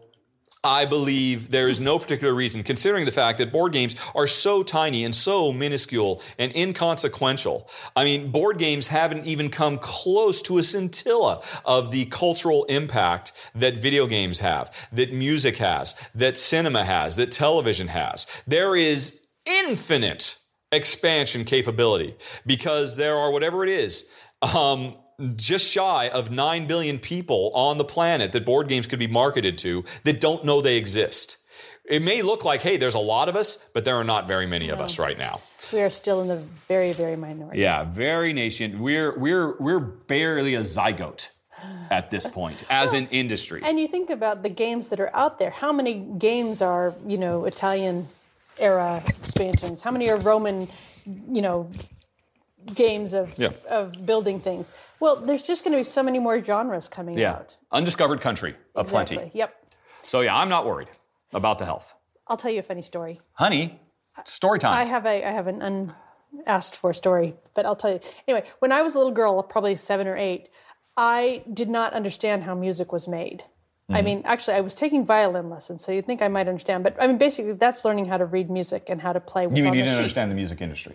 I just didn't. I thought that all of the music that was available is out there. Mm-hmm. And I didn't understand that more new music was going to be made every year. And there was going to be, new ways of composing and compiling and singing, and new thoughts are going to be expressed and all of that. So every time you heard a new song, you thought, oh, yeah, I'm just hearing it for the first time. It must have been around forever because this is all magic, and it's all... Well, it's coming out of this People box, don't make this magic stuff. Box. Yeah.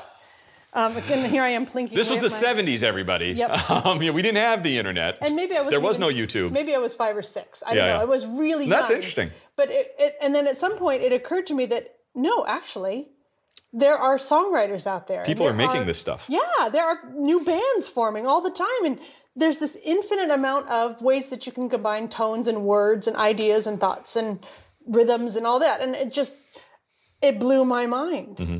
And so I think that's kind of pertinent to this question is we are just at that sort of 5 or 6 year old age of my brain, not understanding, the infinite possibilities. At this point, we cannot even imagine, based on our limited myopic view of what board games are today, we can't even imagine what they're going to be in 20 years. Yep. That's very cool. That's a good story, Honey Pie. Thanks. Well done. You should probably take the next question then. All righty. The next question is it worth it? But I guess there probably needs to be some context. Yes. All right. Whatever Chuck asks.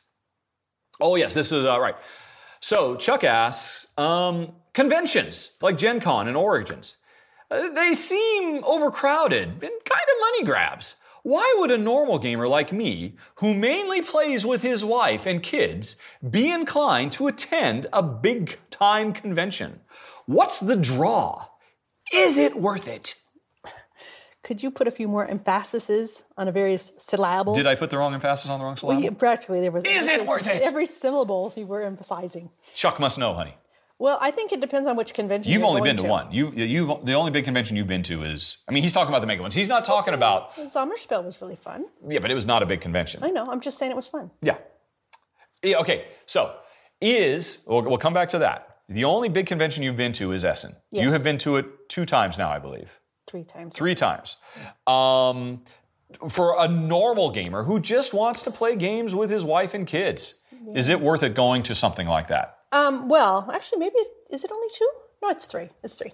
Yeah, because we stayed, anyway. Anyway. The first year that you and I went, Yes. We actually combined it with part of our road trip camper van holiday with the Beagles and everything. Mm-hmm. And I was completely blown away by it. It was a lot of people, a lot of noise, just tons of activity, stuff to look at in every direction. So many other things that I didn't ever consider as gaming, kinds of related things. I mean, just everything is there. It's just incredible. It's like a feast for your imagination. So it was cool, but I mean, it was overwhelming. There's definitely no getting around that. And I think even now I've gone... Was it worth it? 3 times. It's still overwhelming. Mm-hmm. I'm still happy to just only take it in bite-sized pieces. Is it worth it? Well, that first year... it's worth it for you now because you actually go there and you sell Gamer Glass, and I go there and I pick up games that we're going to review and all that. But putting that aside, I'm just if you and me were just... Convention. Yeah. Because at that point, we were just a couple of board game fans just looking for games to play with each other. We hadn't been playing that long. Yeah. So I know we picked up some games there. We certainly met some nice people. Yeah, but we could have picked up those games anywhere. Yeah.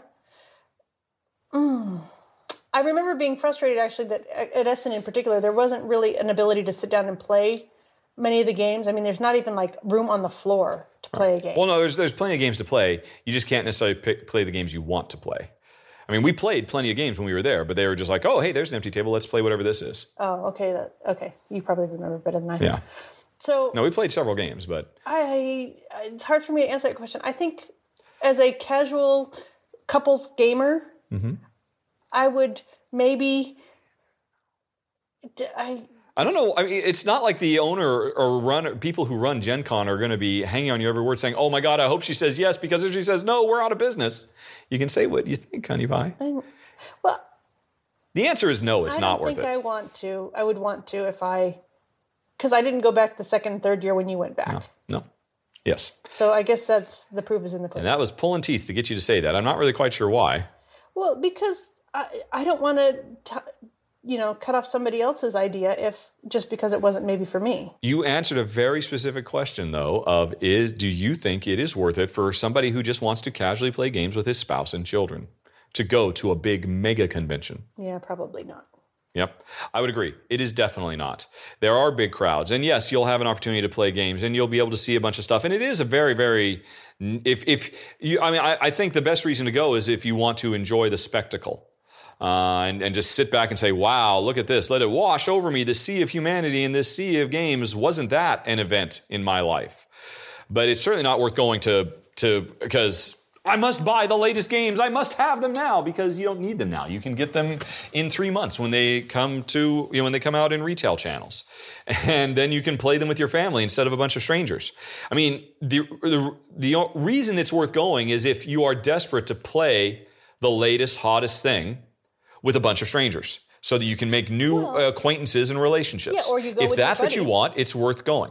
If even still, your buddies aren't going to be able to monopolize. You're going to go there and you're going to play with a lot of strangers. You're going to make new relationships. And I know a lot of people love that kind of thing. Hey, I get going back every year and I see these people that I only see once a year because we always make time to make sure we play a game together. And that's all great. And if that's what you're looking for, that's what they're for. Doesn't sound, Chuck, like that's what you're looking for. So I would definitely say for you, it's not worth it. It really, really isn't. Okay.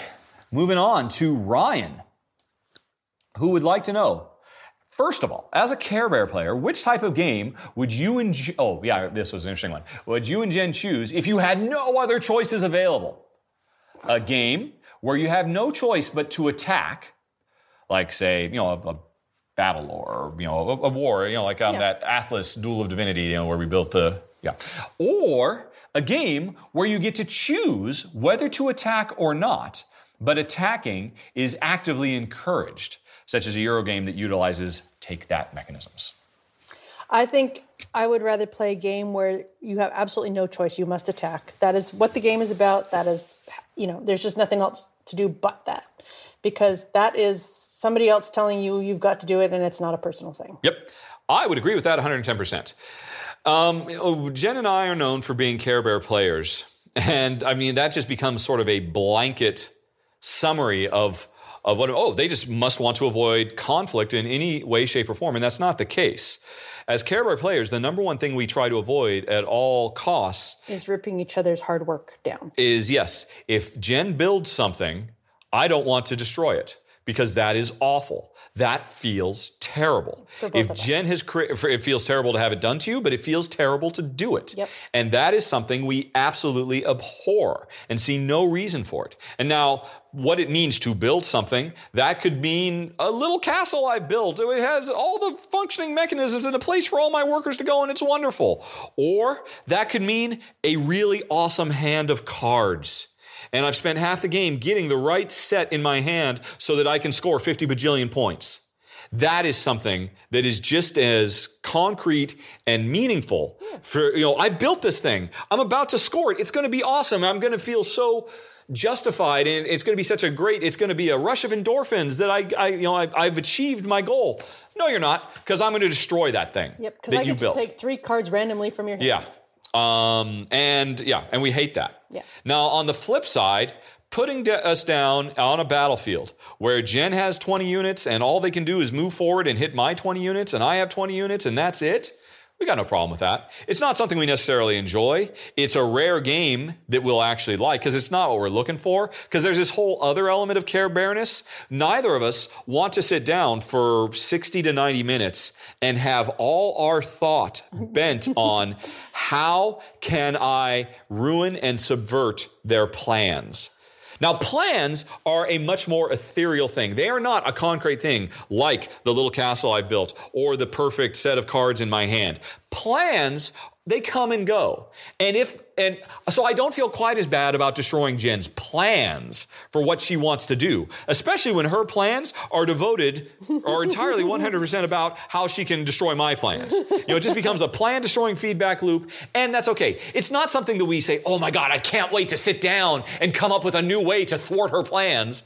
But if the game itself is good enough, we can live with it. And we do have we have some conflict-heavy games on our board. Someday I'll do our top 10 conflict games. Or you can just go to games.rahdo.com and you'll see all our games sorted or by my preferences, and you'll see, there's a bunch of hardcore in-your-face punch each other's. But we don't like them because their very nature means, hey, I get to spend all my time trying to outthink you and outmaneuver you and be ensured that everything you did comes to naught and I come out on top. It's not like we're implicitly liking that at all. It's just that some games that feature that are so phenomenally stellar that we will put up with that. Yeah.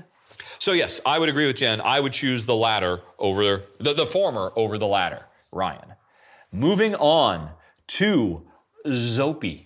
Zopi has 2 questions. Do you have any hints or tips for teaching games? Jen never teaches games. You have taught one game once, I think. Yeah. And you don't even remember it. It was in Greece. Yes, and you... Yeah. Well, Jen at one point taught Glory to Rome. Yeah. That's a tough game to teach. Do you have any tips? Not anymore. No, I don't even know how that happened. You were put in that situation. Fortunate that I have this wonderful person who likes to read manuals and figure it out. I don't like to do it. It's just my job. But anyway. Before it was your job, you still did it. Mm-hmm. I suppose. Well, I wrote manuals back then. No, I'm just saying from day one. Oh, yeah. You read the manuals? Sure. Yes, that is my job in our board gaming hobby pastime. Because if I don't do it, it's not going to get done. Jen does not like games enough to learn how to play a game. You simply don't. I don't know. I think if I did one a month or something, I would do that. All right. But not one a day. Okay.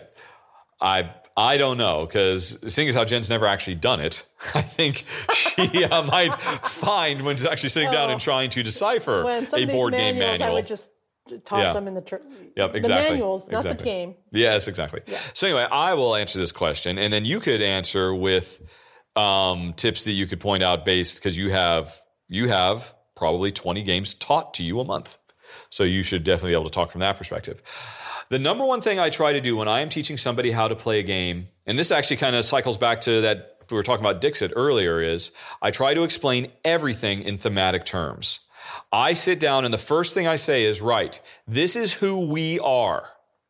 Instantly, we're a banker. Oh, we're a storyteller. Oh, we're running a hospital. We're running a hospital. But we're a doctor or we're an administrator.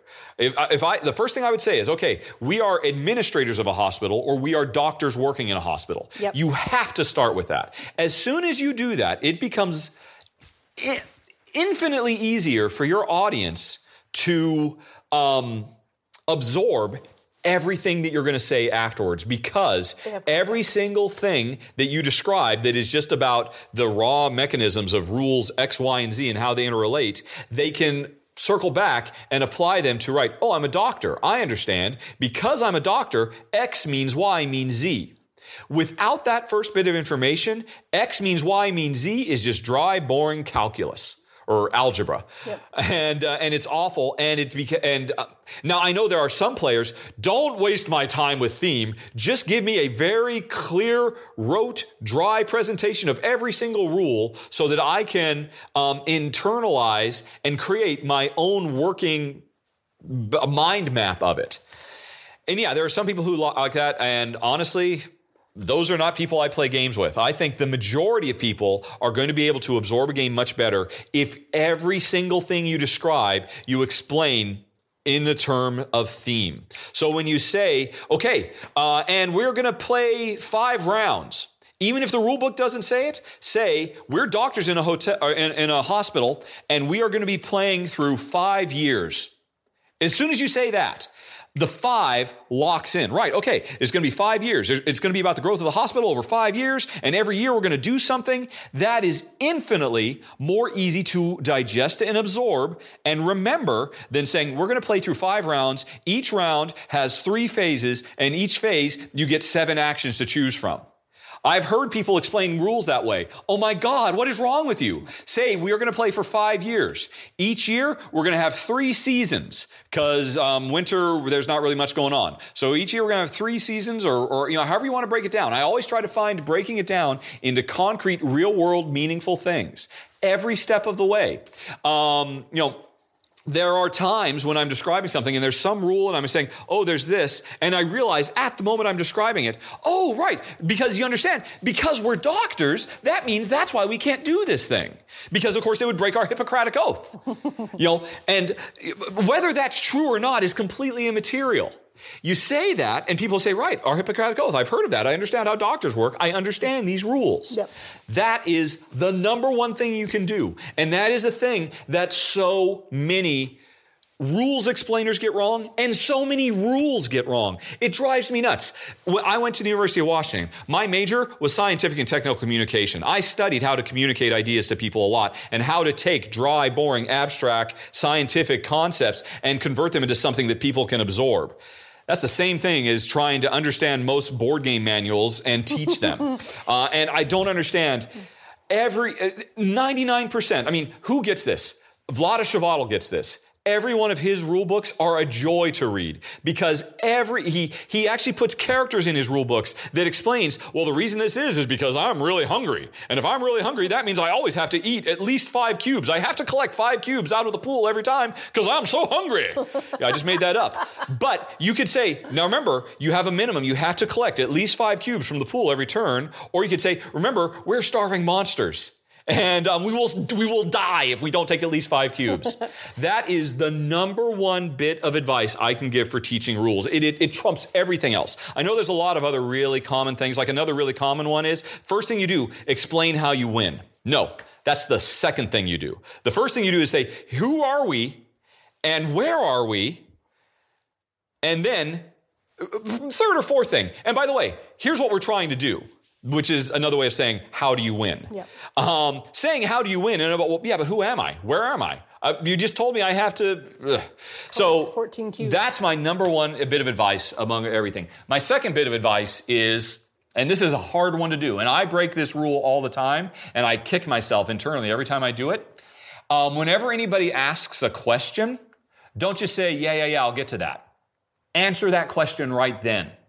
Because your viewer cannot move on. They can't move on. If you don't answer that question, they're just going to be stuck on that. And everything you say afterwards is in one ear, out the other. Because they're still fixated on their Exactly, question. because you didn't. Okay, finally, you answered my question. Now, what else did you say in the meantime? Yep. That is a crucial mistake.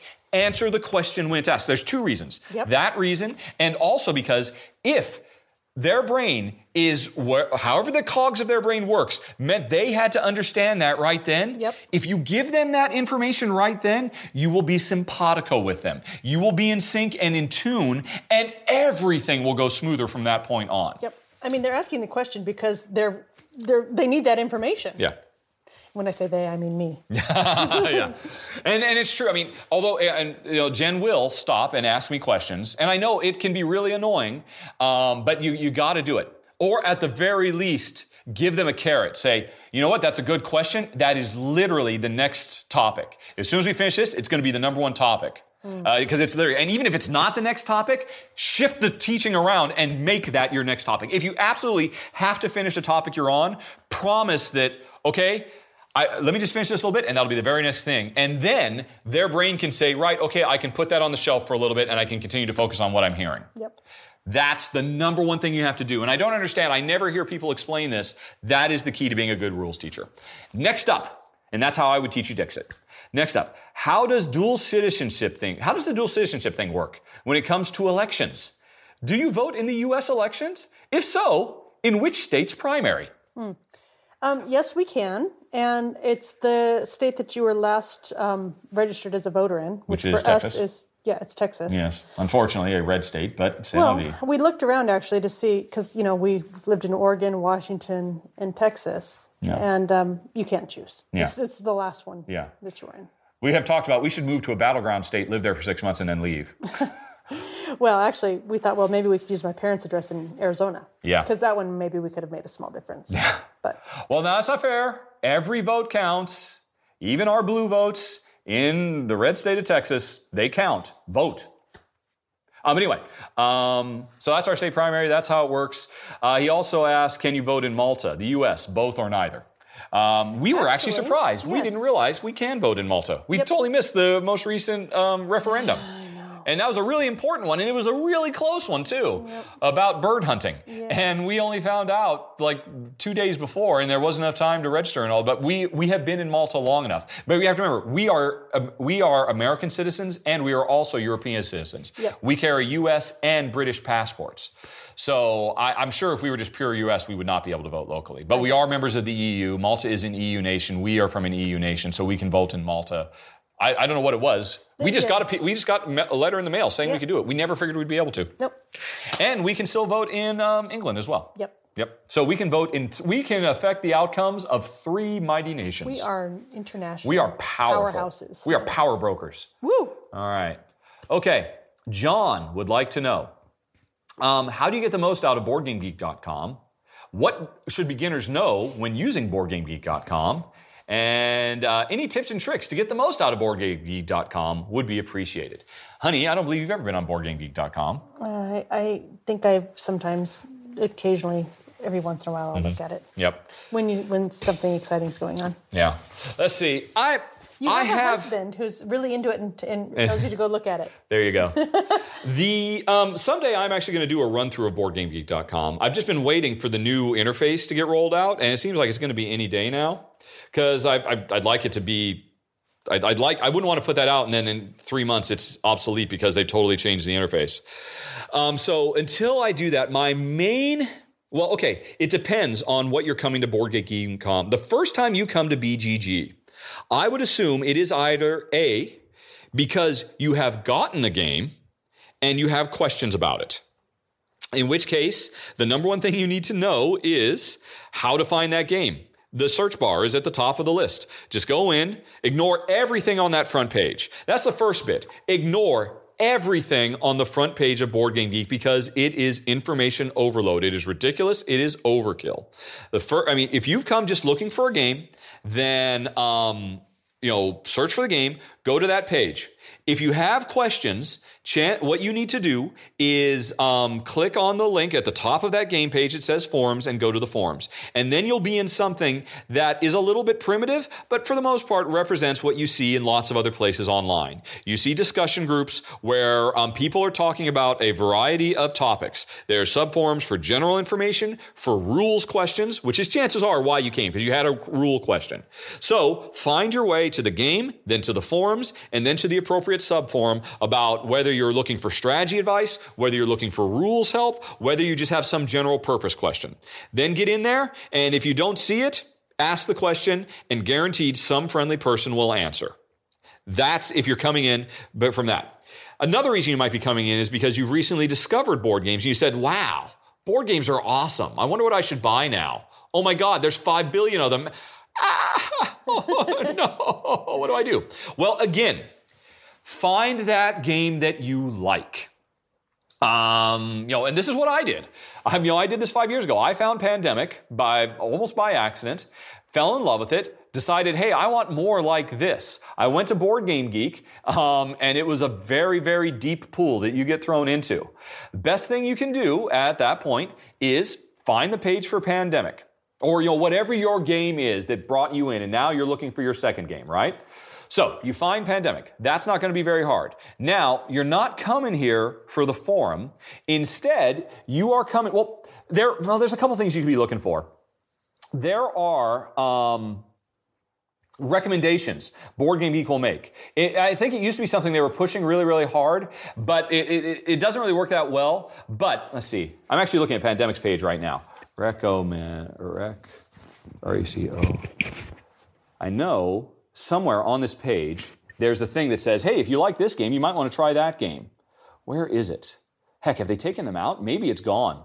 It might be gone. I know this used to exist, that games like this game existed. But I'm not seeing it anymore, so maybe it's long, long gone. So then here's what I would suggest you do. You find that you have a game you like, you're looking for a new game, go to that page, and at the top of the game, there's going to be a bunch of information, like when the game was published, who was the designer, how many players, how long does it play, blah, blah, blah, lots and lots and lots of stuff. But what you're going to find is a list of mechanisms. I'm looking at Pandemic. It's action to point allowance, cooperative play, hand management, point-to-point movement, variable player powers. That's the mechanisms of Pandemic. What I would suggest then is, if you like Pandemic, and that was your gateway game, what of those mechanisms are interesting to you? And I said, well, I know what was interesting to me, cooperative. I click on that, and then boom, I go to a list of every single cooperative game in history on Board Game Geek. Now, this is still way overwhelming. Probably too overwhelming, but it gives you an idea of where you could start. This list, you could sort it by rank, and then choose the ones at the top of the list, the ones that Board Game Geek say are the best. Hey, chances are those might be a good place to start. Find another high-ranked cooperative game. Another thing you can do is that search bar that you used originally, click Advanced Search instead of Search, and you'll find that, hey, I can click by mechanic. And if you expand that, where's that co-op? Say I want to find other co-op games, but then also say that I want to find co-op games, if you click category, that are set in the American Civil War, or set in ancient times, or are horror. So click horror and co-op, because you like horror and you know you like co-op, do a search, and then suddenly you're going to start finding games you like. I think that's where you start. Eventually, because those are the main uses people come to Board Game Geek originally, is discovery. I need help with the game I've got, or I'm looking for new games. Once you're there, and once you kind of get comfortable, as you're doing this, you'll start discovering other things along the way. Create an account for yourself, and anytime you find something that's interesting, subscribe to it. You like Pandemic? Subscribe to Pandemic. Every time anybody talks about Pandemic, you'll get a notification about it, and you'll start learning other stuff. And that will start making you introduced to other areas. Those would be my initial suggestions for how to get the most out of Board Game Geek at this point. Learn how to find the information you're there for. Don't bother just going swimming and going exploring and seeing what you'll find. There's just too much. You'll drown. Figure out how to find what you're looking for, and then over time, start testing the waters and going down some dead ends and seeing what else you'll get. That would be the best I can do at this point. However, there's going to be a pretty significant radical interface overhaul that will make absorbing information a little bit better. And maybe things will change at that point. I don't know. But anyway, that was it for John. Moving on to Peter. Okie dokie. Peter says, we've just moved to London 2 months ago and are still trying to discover everything the city can offer. What would be your recommendations for things to do or see? Not the usual tourist things, but something different. Only a Londoner would know about. And I'm sure you're asking that because you're thinking, hey, we lived in England for 10 years. We must know a lot about London. Honey, I'll let you take that question. I love London. It's your favorite city in the world. It is my favorite city. My favorite thing to do is just go into London and walk around. I just love being in the old areas and seeing the architecture and the somewhat organic way things kind of have grown. And all of the little niches and, I just adore it. I don't really have specific places to That's the problem. Neither of us do. We could recommend all the tourist places. We thought the Globe Theater was awesome. Yeah. I mean, basically you go to Waterloo and you just start walking. Yeah. I would actually amend that or add to that because I would agree. That's really the best thing you can do. And the thing is, we did not live in London. I worked in London, but that meant I spent all my day inside an office. And I only ever saw London, one very narrow strip of it, as I moved from the office to the train station to get back to Guildford. But the other thing I would suggest that I found to be true, do not rely so much on the tube. Rely on buses. Mm-hmm. You see a lot more. Because buses are awesome. Yep. You go underground, you lose your internet connection, so you can't look things up if you have a question. If something, that sounds really cool, that poster. I can't look it up because I have no internet access. Ride a bus. You have nonstop internet access, and you see so much. Yep. And you'll get there. It'll take you a little bit longer, so leave a little bit earlier and take the bus. The mayor of London has just published a map too that's talking about walking instead of tubing, because oftentimes it takes you longer to actually get on a tube and take the route than it would just with the connections and all that. Yeah. To a place. So if anybody's interested, I can dig up that bookmark and give it to the husband to put on the links. Let us know. All right. Well, they can't let us know because we will have posted this and then they will hear the answer. No one's listening to us live at this point. No, well, they can put comments in. I'll get the link from Jen. I'll put that in the show notes. The London walking map, I guess. Yep. Okay, that's it for Peter. Moving on to David. David says things and stuff. All right.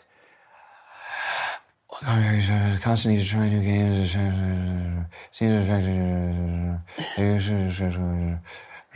He does this sometimes when he's reading manuals too. Yes. Right. David asks, have I ever considered a stretch goal or pledge level for my yearly fundraising that would allow Jen and I to spend more time with a couple of games we really like rather than always moving forward onto the new games like a shark? I have to say no, I haven't. And the underlying question there is, because it's something I've mentioned a few times, as David mentions in his question, is that I'm constantly moving forward. We rarely get to revisit old games. And that's definitely true.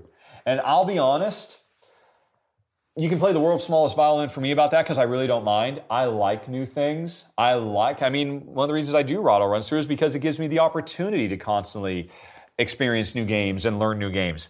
It's interesting. I would much rather play a new game than play a new expansion to a game I already know. I would find that more fun, learning something completely new and out of the blue. And if it's an expansion, I would definitely rather play an expansion that adds radically new stuff to the game rather than an expansion that just adds a bunch more of the same.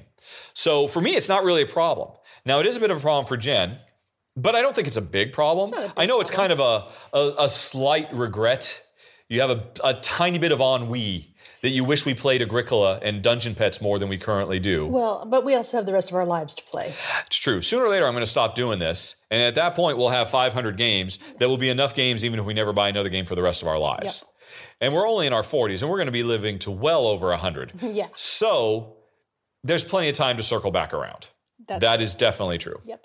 We have enough games on our shelves right now that if we played one new game or played one of them every day, we wouldn't get them all played over the course of a year. Yep. These are the ones we really like. Really like. Yep. So no, I haven't really because I don't have a problem with it. It would be nice to be able to see what am I looking at. I would like to play Nations more often than I currently do, and because I really really like it a lot. Actually, any of my top 10. I'm sure the same is true for Jen. We haven't played Bruges in forever. Jen loves Bruges so much. Yeah, and she loves Fresco so much. Yeah, on my birthday, I kind of took a look at there, but I love Pandemic. Yeah. So we played an expansion for Pandemic. We played a very odd combination of expansions in Pandemic. It was so much fun, though. It worked out really well. Yep. It was Jen was the bioterrorist from On the Brink. I was playing by myself. I was the regular medic, supplemented by the CDC solo card from In the Lab, and we were playing on our Pandemic Legacy board. So it was mixing 3 radically different things, and it worked fantastically. It was really, really good. I would love to play Forge War more. I would, but heck, we haven't played Fortuna in over 2 years, and that was a lovely game. I would love to get that out. I'd love to get New Amsterdam out. Every single one of the games I'm looking at, there's not a single game I wouldn't like to play right now. Yep. We just played with Linny and Hearthstone. Oh yeah, we just played what was it, on her birthday, because she out of the blue wanted to play it, Pathfinder adventure card game, just completely out of the blue because I never got rid of it. So we're fine. Don't worry for us. Play that smallest violin. We're going to be okay. Although maybe he's saying that he wants to view more expanded gameplay or something like that, like something beyond an intro game. Maybe he would like to see that. I don't know if is that what he's saying. At the end, well, he did ask about that, but that's the thing. I mean, I do enjoy playing the new stuff. I'm addicted to the hotness. I love the cult of the new. So as much as I regret not getting to play the games I love more, I very much enjoy getting to play the new games as well. Last question from Maria.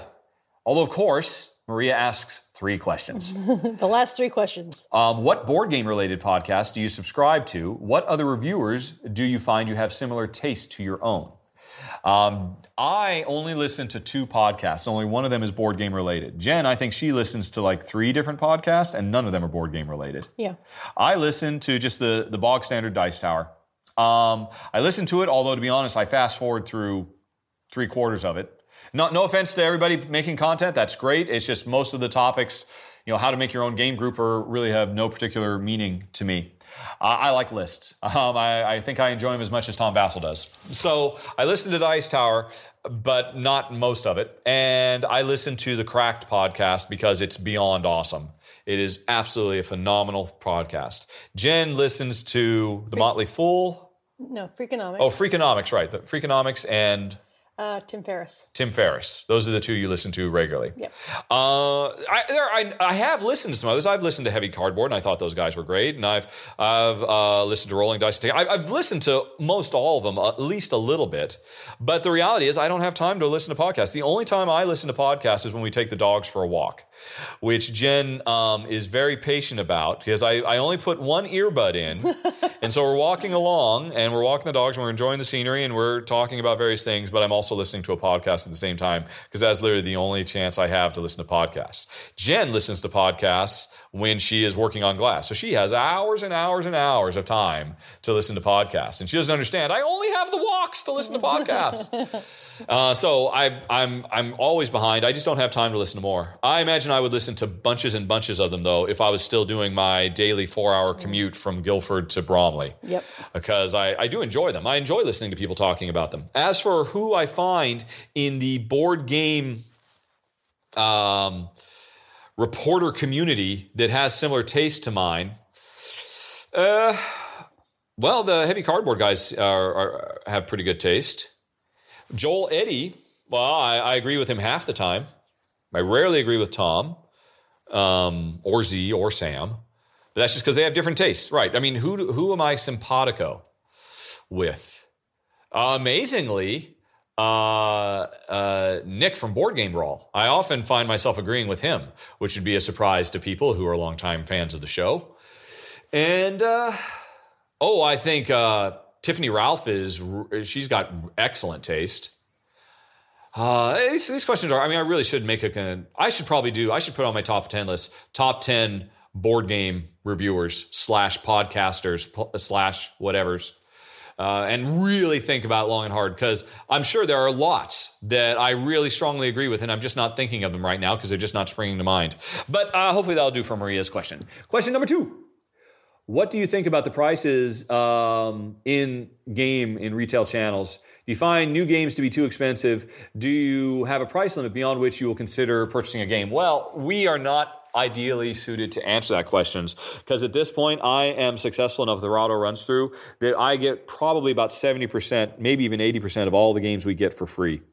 So I'm really out of touch. And that's something you always have to bear in mind when you listen to somebody like me or Tom Vassell or Rodney Smith. I mean, we all buy some games with our own money, but we get a lot of games for free. So I don't really feel qualified to answer that question, which is why I never talk about the cost of games, because I can't justify the cost of games based on people who have a lot of disposable income and pay a lot will think it's perfectly reasonable to pay $120 for a game with a lot of minis like Myth or what have you, and other people won't. So that's it's personal, and I don't mean personal at all. I'm trying to be secretive. And personal, and just everybody's view on that is going to be different.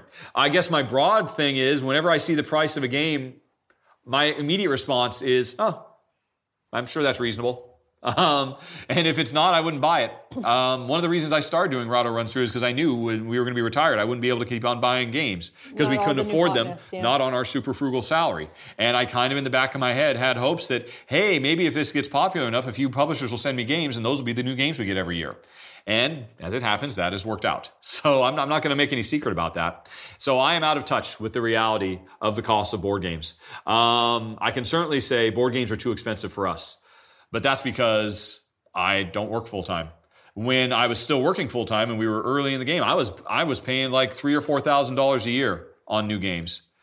Those first 100 or 200 games we got, I bought every single one of them. And I did not blink. It didn't bother me for a second to pay that much money because they were that much fun. Yep. $50 for a game seems perfectly reasonable for me for the amount of entertainment it will give you for two people compared to any other entertainment investment stream. And that's including stuff like, fire and forget games like Time Stories. I think Time Stories, the pricing on that's perfectly reasonable. If I did have to pay for them, and in fact, actually, it's going to be an interesting thing because I don't know if I am going to get review copies of the new Dragon Age thing, and I know Jen wants to play them. I know I would not think twice about buying the Dragon Age expansions because after I'm done with them, I can just sell them. So it seems fine to me, largely. But again, I don't have a pot to piss in here because I get 70 or 80% of my games for free. Well, let's talk about Legacy, though, Pandemic Legacy. What would you like to talk about Legacy? Well, because that, I don't even know how much it was for, but people were saying it's you pay all this money and you play it only once. Well, but they're wrong. We've proven you can play Legacy forever. I know, but what I'm saying is, what was it, $60 or something? $70? I don't know. Those were review copies I got. I don't know how much it costs. We got them for free. But anyway, whatever it was, we've gotten more enjoyment. I think it's like 70 or MSRP. What the heck? I'll go to board game prices, which I mentioned earlier. Yeah. So once you find a game that you love, it's the amount that you've paid for the game becomes minuscule, and the ones that you don't love sell on. And, you'll get half your money back at worst or something. Yeah. So. Yeah, Pandemic Legacy is $50.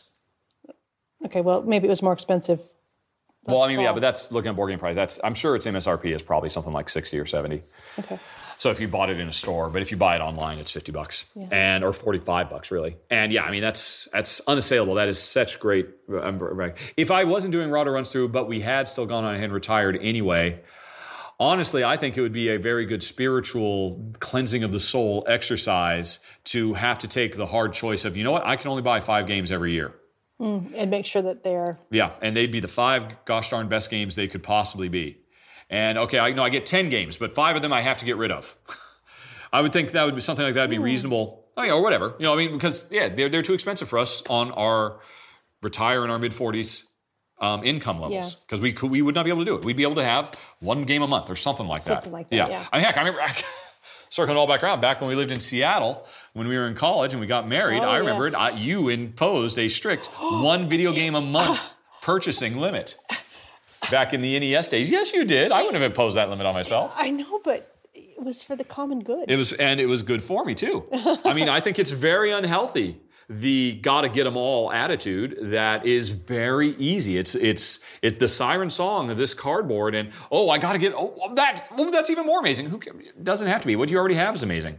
And like I said, I'm a full-on atheist, but I do think it would be a good spiritual lightning to try to shed oneself of the need to get every single game.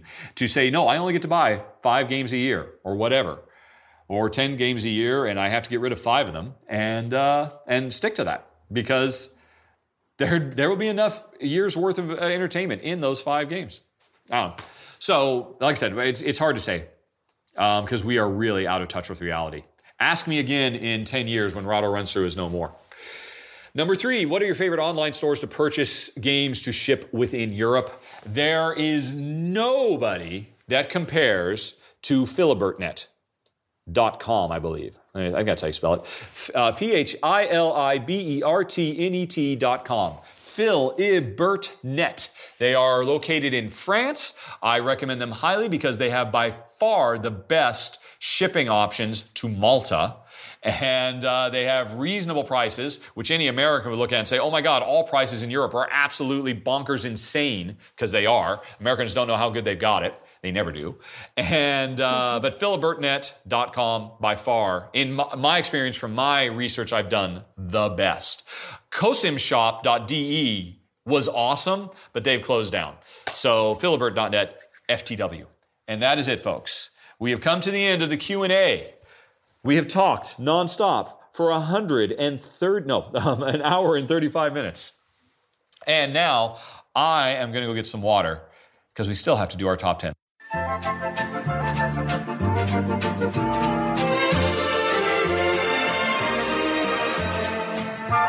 Okay, welcome back, everybody. It's actually the next day. I just couldn't go on any longer. And to be honest, Jen didn't really have much interest in talking about this particular topic, so I think I'm back to flying solo.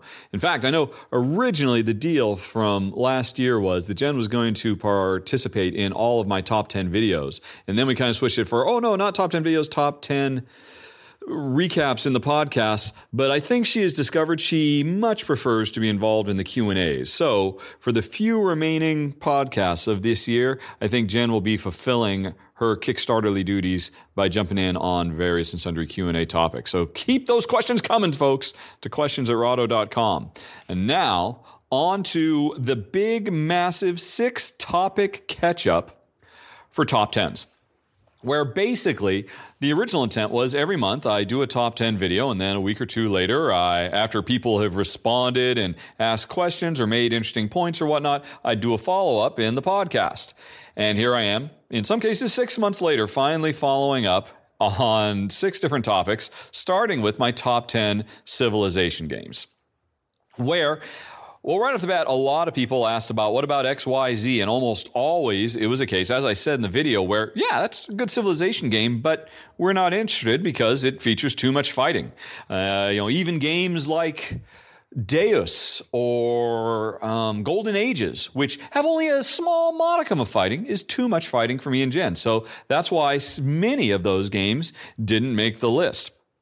But aside from that, actually, there was one really interesting point that somebody made. Let me see if I can find it. It was in the YouTube comments. Right. It was from Goya Solidar, who kind of took exception to my including Myrmes on the list, which is a game, of course, about ant colonies. And I argued in the video that, well, hey, who says this has to be about human civilizations? Why not ant civilizations? And Goya pointed out an ant colony constitutes a society, not a civilization. Which was an interesting point. I have to admit, it never really occurred to me the difference between a society and a civilization. And in fact, I did a little bit of searching online and didn't really come up with any kind of concrete, consistent definition of the differences between those two. Societies are pretty clearly defined, but civilization, there's a lot of different ways you can quantify what defines a civilization. So I eventually gave up on trying to confirm whether Goya was right or not by the classic or the Webster definition of civilization, and instead decided to go by the Board Game Geek definition of civilization. And I quote, civilization games often have players developing and managing a society of people, or in this case, ants. The aim of each player is usually to employ citizens in ways that are beneficial to society and have them progress through the game so that their civilization gains superiority over others. Boom. Myrmes is all about that. Just replace people with ants. So I stand by it. Goya, you lose, I win. Although I suspect you probably are right in the grander, more philosophical perspective. But from the board game perspective, officially, a civilization game, Myrmes is, and an excellent one, too. Let's see, was there anything else worth calling out? That was I thought the most interesting one. Oh, and a lot of people, so many people asked about Through the Ages. And, fair enough. Through the Ages is a brilliant game, Vlaada Chvátil's masterpiece. Still loved it. Recently got its big, very cool reprint where a lot of the rules were updated and streamlined and stuff like that. And I have to admit, I have not tried that. I'm not really interested in trying it for one reason. Nations kills Through the Ages for me and Jen. It takes a fraction of the time, and the warfare, or the way warfare is implemented in Nations, which I talked about in the top 10, is done in such a way that Jen and I find really quite pleasant, very clever, and not at all off-putting. Through the Ages does warfare in a more traditional, very, for us, off-putting way. Even with the new updated Through the Ages, it hasn't changed. Now, Through the Ages can be played with the warfare turned off entirely, and that's an official variant that players are allowed to do. And in fact, that's why we did hold on to Through the Ages for quite a while. But the reality is, two things about that. One, when you remove the warfare element from Through the Ages, the game is still solid. The game is still fun, but I certainly found that in the back of my mind, I was always wondering, is the game as tight and as solid as it should be? Clearly, we're not playing it the way it was originally designed. Is this having ramification, knock-ons that we are unaware of, or that I'm unaware of? And, it always kind of hampered my ability to enjoy it. But, we still kept it. But the bigger problem was Through the Ages is so long, so very, very, very long, and Nations does everything Through the Ages does, but it does it in so much less time and in a way that we find so much more pleasant that's why Through the Ages didn't make it on the list, since so many people asked about that. Oh, another question people asked about, hey, if I put Race for the Galaxy on the list, why not Roll for the Galaxy? What's up with that? Jen is actually looking at me, mouth agape, aghast. But she's already said she has nothing to say about these top 10 topics. So I will answer that the reason Roll did not make it, whereas Race did, is because at the end of the day, don't get me wrong, both Jen and I enjoy Roll more than Race. I do think two things, though. Race is the better game. Roll is the game we enjoy more, but Race is the better, deeper, more interesting, more intricate, more rewarding of the two. Roll is just Race on steroids. It's a lighter version that is just kind of fun and, hugely enjoyable, of course, but Race is the better game. So there's that. And then there's also the fact that when I'm playing Race for the Galaxy, I do feel like I'm making a big starfaring civilization. I get that connection to the theme a lot more than I do in Roll. In Roll, it's so fast. That is a hyper fast game. That is a game that Jen and I can play from start to finish in 15 minutes. And we do tend to find that we just focus on the dice. Now that we have played it so much, that you don't really get a sense of building civilization. Usually what will happen is after we have finished a game of Roll, we'll sit there and look and say, well, here's what I built. That disappears until the end of the game. You feel it during Race. And that's why I would consider Race to be the superior civilization game over Roll. So there was that as well. Let's see. Oh, and a lot of people are hoping for, Imperial Settlers. Actually, I believe it was in the background on the video as I was filming, because I had recently won a copy of Settlers in a contest. And so, we had every intention of trying it. And I know people are saying, oh, fingers crossed for Settlers. I'm sorry to say, folks, didn't make it. We actually have to say, we've actually played Settlers, or Imperial Settlers twice. We played it once at Zomerspell last year as a 4-player game, and we didn't get to finish it, but right off the bat, it did everything we expected it was going to do. Smart game, really good gameplay, too much meanness. We eventually got our own copy, tried it again, didn't even finish the game. By the way we were to the halfway point, we're like, yeah, this is clearly not a game that either of us are enjoying. Not anything to do with the quality of the gameplay. It's very sharp, very clever, has everything to do with the meanness factor implicit in that game. Even when you play with the peaceful variant, there are still so many mean, nasty, take that, screw you cards in there that it's a non-starter. So anyway, folks, that is it for Top 10 Civilization. Now, let us move on to the next Top 10 topic, surprise games, which was a surprising very brief film because I filmed it from London Heathrow while I was stuck on my epic, whatever it was, 14-hour layover. Yeah, I did eventually make it home. And in fact, I think most people's responses, there wasn't really a lot of conversation about, well, yeah, but what about this? Weren't you surprised by X, Y, or Z? The topic really didn't lend itself to that very much. There's more people were commenting about, yes, we were also surprised by that game and whatnot. So I don't really think there's much to add about top 10 surprises. Although, let's see, actually, let me look at what my list was back then, because I think there might be a new game that might have made the list if we had played. Nope, we had not played it at that time. We only played it once I made it back from that epic trip, and that was Apocalypse Chaos. Had we played it, Apocalypse Chaos might very well have made that top 10 list, pushing out, I guess, the Big Book of Madness. Yeah, you know what? I think I'm going to stand by that. Apocalypse Chaos was a bigger surprise to us than the Big Book of Madness, because that was a game, while I was cautiously optimistic getting it when I picked it up at Essen, I didn't think we had a chance. Well, I knew I was going to like it. I knew I was going to like it. I was very confident from having read the rules, seeing how the system worked. But I knew Jen was going to hate it. I just knew it in my heart of hearts, deep down in my bones. And surprise, she loved it. We both loved it because it is an absolutely phenomenal co-op, was it tower defense, hold off the hordes of aliens, puzzle game. And it's true. Jen certainly did not like the theme, which I didn't expect her to, but the game itself is so good she was willing to put that aside. And it's true, Jen is generally not one to appreciate games that have unrelenting waves of bad guys that just beat you down, Ghost Story style. But again, this game is so good, she was willing to put her distaste for that aside. It's a phenomenal game. I would have to say it now updates and comes in at number 10. Apocalypse Chaos. Okay, and so that was it for that top 10. Let's move on to the next list, which was, where is it? It was my top 10 games of 2015. And in all honesty, I'm going to take a punt on this one. There's definitely opportunity. There's still chances that this thing might shift. It might change, but I'm going to revisit it in April after we've gotten a chance to play a whole bunch more games that came out in 2015. It's just too early to say. So we're just going to leave that one aside for now and move on to what was the next one?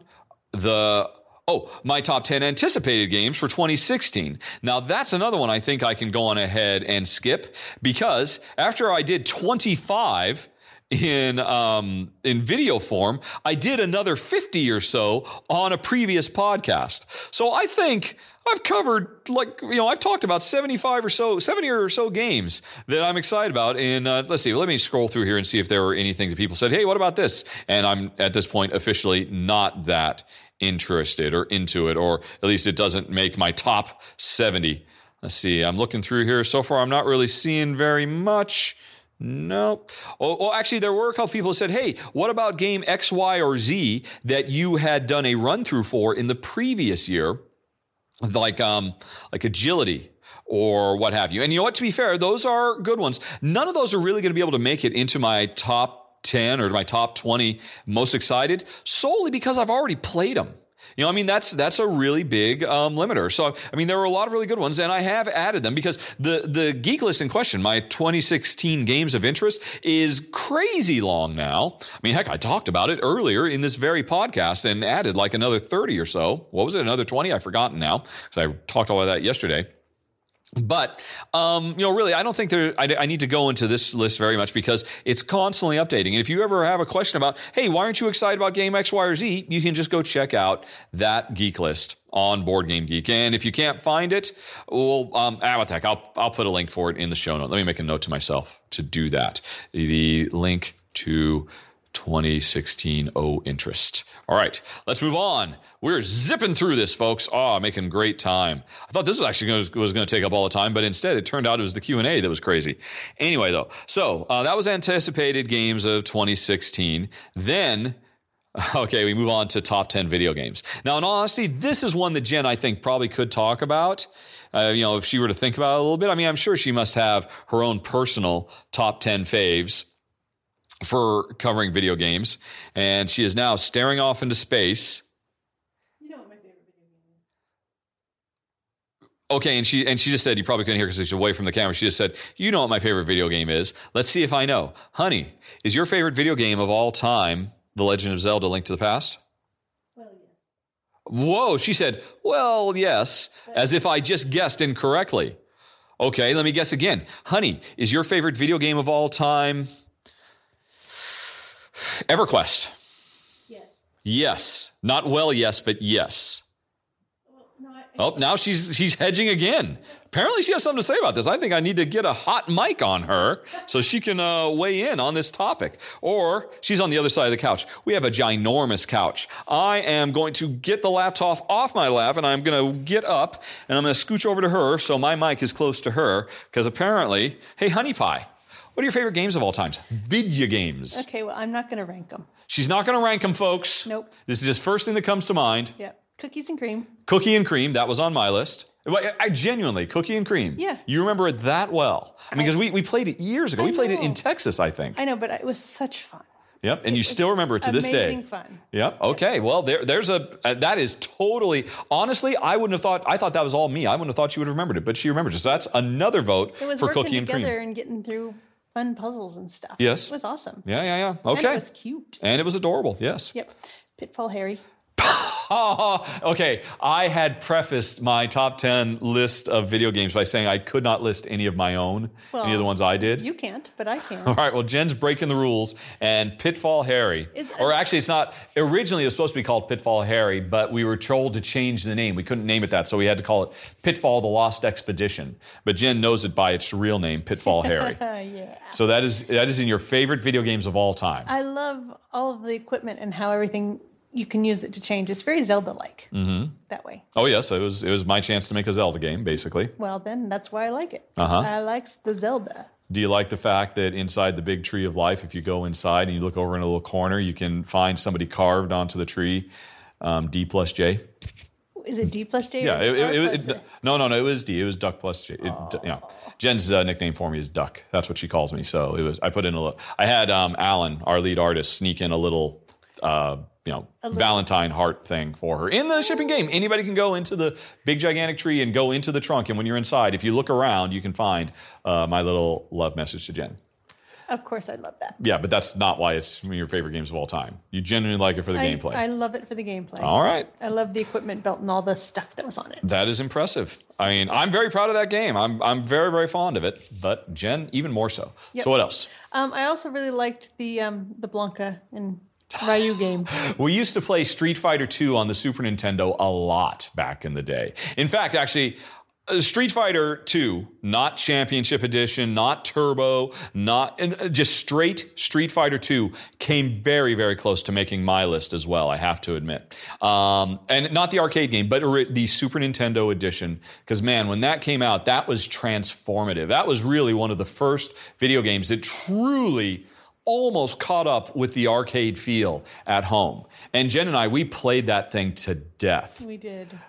I don't understand why. I don't know. It wouldn't strike me as something you would want to play. No, but I was young. She was young. She was a different woman back then. She was a young woman. Maybe I was just getting all my aggressions out. Yep. I always played Chun-Li. She always played Blanca. Yeah, always Blanca. Yeah, she never really bothered to, because Blanca and Guile were arguably, easier characters to play because you didn't have to roll. It was just charge moves. All their stuff was charge moves. Chun-Li was kind of the same, although I was pretty good with all the characters, except I could never really get very good with the Russian. Zangief. Man, there were some guys at work. This was back when I was working at Nintendo. I would play this game. We would play this game for hours on the weekend, and then I would play it for hours during the week because everybody at Nintendo, at the call center, at lunch, we had an arcade cabinet set up, but it was with a Super Nintendo version of Street Fighter, and it was in the Smokers Lounge, I remember. And all the cool guys and girls had to go into the Smokers Lounge to play it. So, I don't know, I probably did my lungs some damage playing it, but man, we played that thing to death. And everybody knew I was the best Chun-Li player in all of Nintendo North America by far. Because back in, she was tough to play with. She had no projectiles, and most of her main moves could be countered by dragon punches or what's Guile's scissor kick thing. But I could stand my own. I could go toe to toe with anybody. Anyway, sorry, honey, that's me talking about it. Do you have anything else to say? No, I think those are my favorite games. Okay. Well, you know what? I think I'm gonna have to stop right there because I can smell gasoline. Yep. So Jen's gonna say that. So we'll be right back, folks. There's a bit of a gasoline emergency outside. So please hold on. We'll be right back for the rest of the top 10s.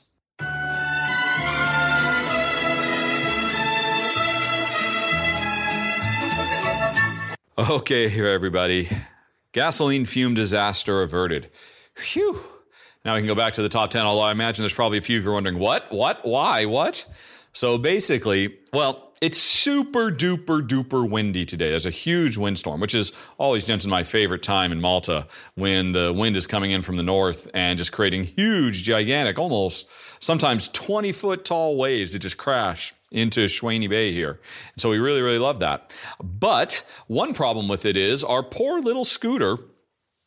Well, we used to leave it out in the winter on these windy days, and big enough gusts of wind would knock it over, completely knock it over. And we've actually had to go through, I think, 2 brake calipers and one smashed window, and mirror, mirror, not window, because of course you don't have windows on a scooter. And so after that, we started bringing it inside so that it can be in the lobby, because, of course, it'll be fine. And we have a big lobby here in this apartment complex. And so Jen had me bring it in this morning, but forgot that a couple of days ago I went into town and got it filled up. And for some reason, when we get the scooter freshly filled up, if it's too filled up, which I didn't think it was too filled up, but whatevs, apparently it was too filled up, it starts emitting gasoline fumes, and they build up in our little lobby, and it had gotten so bad, and it's only been out there for like 2 or 3 hours, that we could actually smell it coming in through our door, and like, oh no, that means it's coming through all the doors. Now, of course, it's not that big a deal, because there's only one other family that lives here in this apartment building full time, so that's quite nice, but still, that's bad. So we just had to go get the scooter back out, and now the windstorm is still going on, but we have lashed it to our front railing on our little patio so that hopefully it won't get knocked over in the wind. And we've successfully aired everything out, and everything is back to normal, and we can continue. And Jen said she was done talking about video games, I think. Yeah, she really couldn't think of anything else off the top of her head. So you got a little bit of feedback from there. As for questions, well, not surprisingly, this video got a few more hits than most of my top 10s, and continues to have more people watch it because it's about video games instead of board games. Go figure. A bunch of people asked me, seeing as how I put Elite Beat Agents at the top, spoiler alert, what about other rhythm games? What about Guitar Man? What about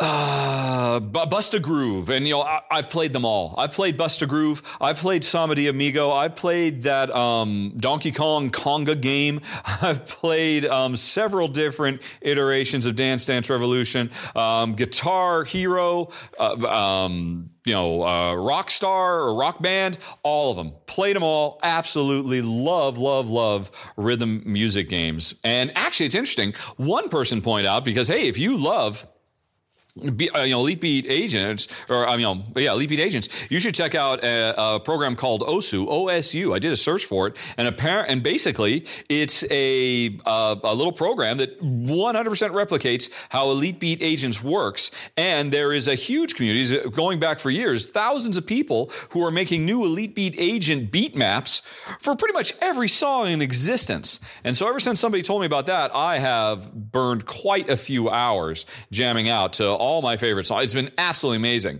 Quite frankly, strictly speaking, I think OSU should probably jump to the top of my favorite games of all time, but I'll still keep Elite Beat Agents because OSU certainly doesn't have the emotional content, and the fun storytelling and all of that. But OSU, just absolutely amazing. Fell in love with it. So thank you. Let's see if I can find who recommended it. Mac Ox suggested it. Thank you, Mac Ox. You have improved the quality of my life.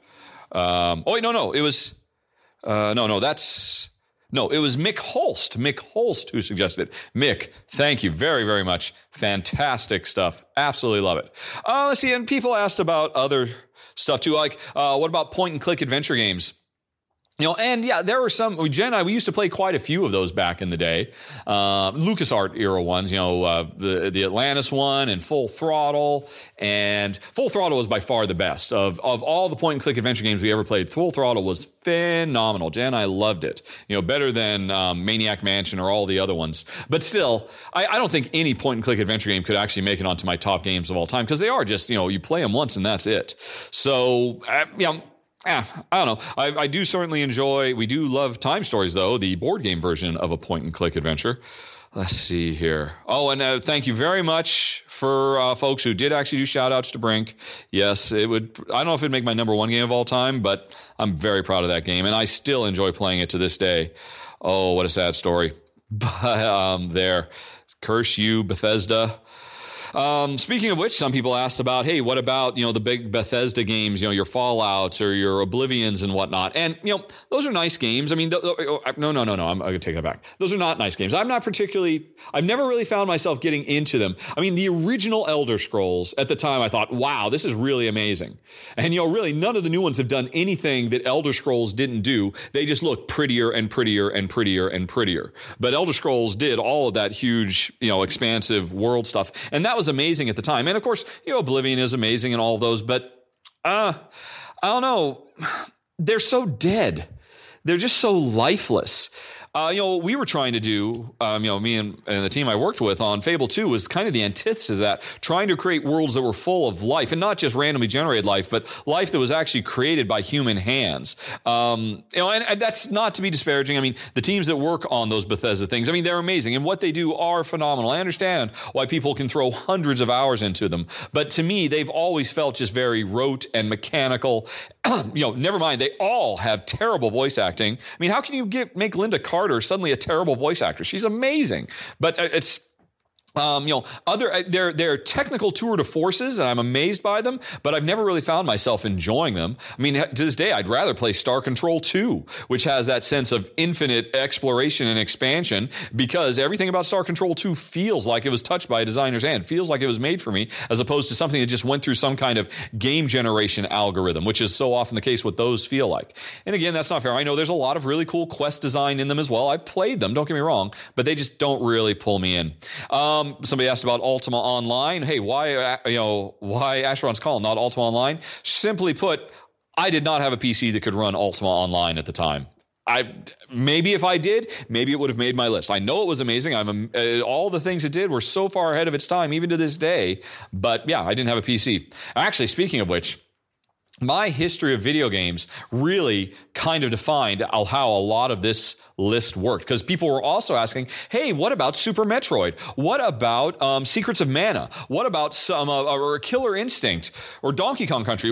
Some of like the biggest highlights of the Super Nintendo, of the latter part of the 16-bit era, because it seemed like, there was a noticeable lack of those on my list. That's in part because my history of video games starts out in the 70s when my parents bought a copy of Pong. I think it was a machine from Sears, and I fell in love with it immediately because Pong was the first thing in my life that I was actually better at than my dad.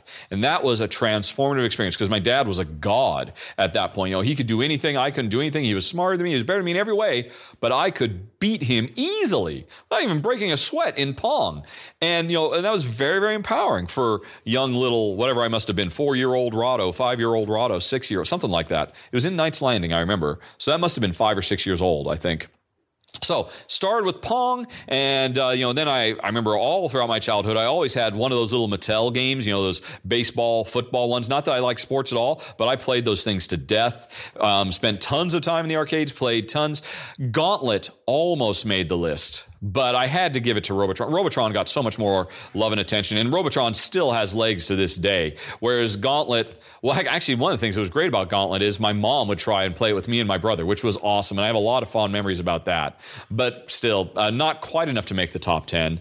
And so, played a lot of arcade games. Had an Atari 2600, did not have a ColecoVision, did not have an Odyssey, did not have an Intellivision. I wanted all of those machines, but I had an Atari 2600, and while I had it, that was when we were living on the boat, and I had to buy all my own video games, and I was working as a garbage man in the marina we lived in, which was really, really cool, because I was 12 years old, and I was driving around a pickup truck, picking up barrels of garbage and burning them in an incinerator. It was absolutely awesome, completely unsupervised. It was a different time, and I think I made $5 a week doing that, $1 a day, and it was enough for me to be able to buy one cartridge every month. So Chopper Command, Adventure, so many great, wonderful games, but still, I just nostalgia alone can't put them on any of those on my top 10. But after the Crash, which we talked about earlier. Basically, I ended up migrating over to my Texas Instruments 99.4A. As Jen pointed out, likes to rub it in, she had a Commodore 64, like all the cool kids, but my folks, they bought the TI because Bill Cosby was the celebrity spokesman for it on TV. So that's why they bought it. And don't get me wrong, I loved that machine. I learned how to program BASIC and then extended BASIC. And then for whatever reason, I jumped straight to assembler. I had assembly for my TI, and I learned it well enough to make a really simple kind of, not Pong, because it only had one control. I just used ASCII characters to move the Pong paddle and move an asterisk around and bounce around. But that's as far as I took it. But yeah, there were a lot of fun games there, but none more so. This almost made my list. Tunnels of Doom, which is a phenomenal game. Kind of a watershed moment. Really, really, cool with all these randomly generated dungeons, all these different parties you could mix and match. I mean, a really great dungeon delving adventure. Absolutely delightful. I can't say it holds up because, man, it sure is ugly. But I did not mind not having access to the Ultimas of the world because Tunnels of Doom rocked the house. But anyway, so I had that. And then eventually in high school, we got throughout high school, I did not have a video game machine. My friend Trevor did. So I got to play a few NES games. But when I eventually went to college and got the job at Nintendo, that's when I got an NES and then later on a Super NES. And I never had the Sega Master System, but I did have a Genesis. Sonic. Oh, Jen would like to throw out Sonic. Sonic is a great game. It's never going to make my top 10. I mean, yeah, it was wonderful. It was very innovative. Obviously spawned countless copycats. Apparently makes Jen's favorites of all time. But I mean, to me, I thought it was, it was all Flash. Mario was Substance. Sonic was Flash. You have to understand, at that time, I was a Nintendo employee. And so I was a pretty hardcore Nintendo fanboy. Yes, I appreciate Sonic. I thought it was very, very impressive. But yeah, I mean, it couldn't touch Super Mario World, let alone Super Mario 3. And I think that's still true to this day. I mean, Sonic is a great game, but it was almost more of a gimmick game, really, when it boils right down to it. Gasp, how dare I? How dare I? Well, I said it. But yeah, I had, another one almost made my list. I thought long and hard for my old TurboGrafx 16, which I had a TurboGrafx 16, and then I also had the TurboGrafx Express, the little handheld one. Man, I carried that thing with me everywhere. It burned through batteries so bad, but I loved Military Madness on that game. That was another phenomenal game. I played that thing to death. I still remember this when we were living in a little blue house in Seattle. Every Sunday, I would just play that thing for hours in the morning while Jen would read the Sunday paper. It was good times. And, but anyway, eventually, as mentioned earlier in this very podcast, I got fired from Nintendo. And then I said, "You are dead to me, Nintendo." And I immediately sold my I think I didn't have an NES at that point. I sold my Super NES. I sold all my games. There was basically a pawn shop that I got rid of them all just to make, because we needed the money. I mean, we were a little bit worried. So first thing, okay, all these consoles, they're gone. And eventually I got another job. It was no big deal. But that's when I got into PC gaming. So throughout all that time, I mean, I missed early PC gaming because I had a TI 99.4A. And then I missed, kind of that golden era because that's when I was hardcore into consoles. And I didn't have a PC. We literally didn't have a computer. The internet didn't exist. None of that stuff. So that's when I was hardcore. But then after I got fired from Nintendo and consoles were dead to me, I put them in my rearview mirror. We bought, I remember, a 386 DLC from a local computer shop. And that's when I got hardcore. And, what a perfect time to get into PC games, with X-Wing and TIE Fighter and, all those great LucasArts point-and-click adventure games and Star Control 2. Man, I mean, I had friends. I had Pat remember Patrick, honey? Pat, who was still working at Nintendo, he would come over to our house because, not all my friends had computers. People couldn't afford. Not everybody had a computer back then. They were inexpensive things, though. They were still a luxury. And so Pat would come over and he and I, we would devour Star Control. I mean, having all the maps and writing on the maps and taking notes and, oh man, that was so much fun. And I was a Knack girl. Jen, of course, at that point was working on a Mac. She would have nothing to do with the PC. Look, honey, Windows 3.1 is great. You don't need a stupid Mac. Oh, that's right. That's what it was. Because, once I'd gotten a job and we're going to buy a computer, Jen insisted on buying a Mac. I insisted on buying a PC because I knew that's where the games were. And Jen's like, but she only knew a Mac because she had one when she was doing graphic design at work because she was a graphic designer at that point and didn't know her way. And honey, trust me, Windows 3.1 will be fine. And she was fine. It was no problem. And so we had so much fun playing so many wonderful PC games. But then, when did I get out?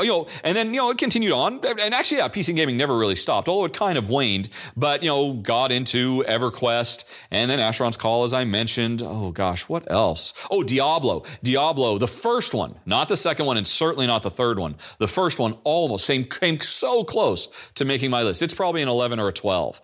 Diablo was phenomenal. Another transformative game, hugely influential, such an important breakthrough.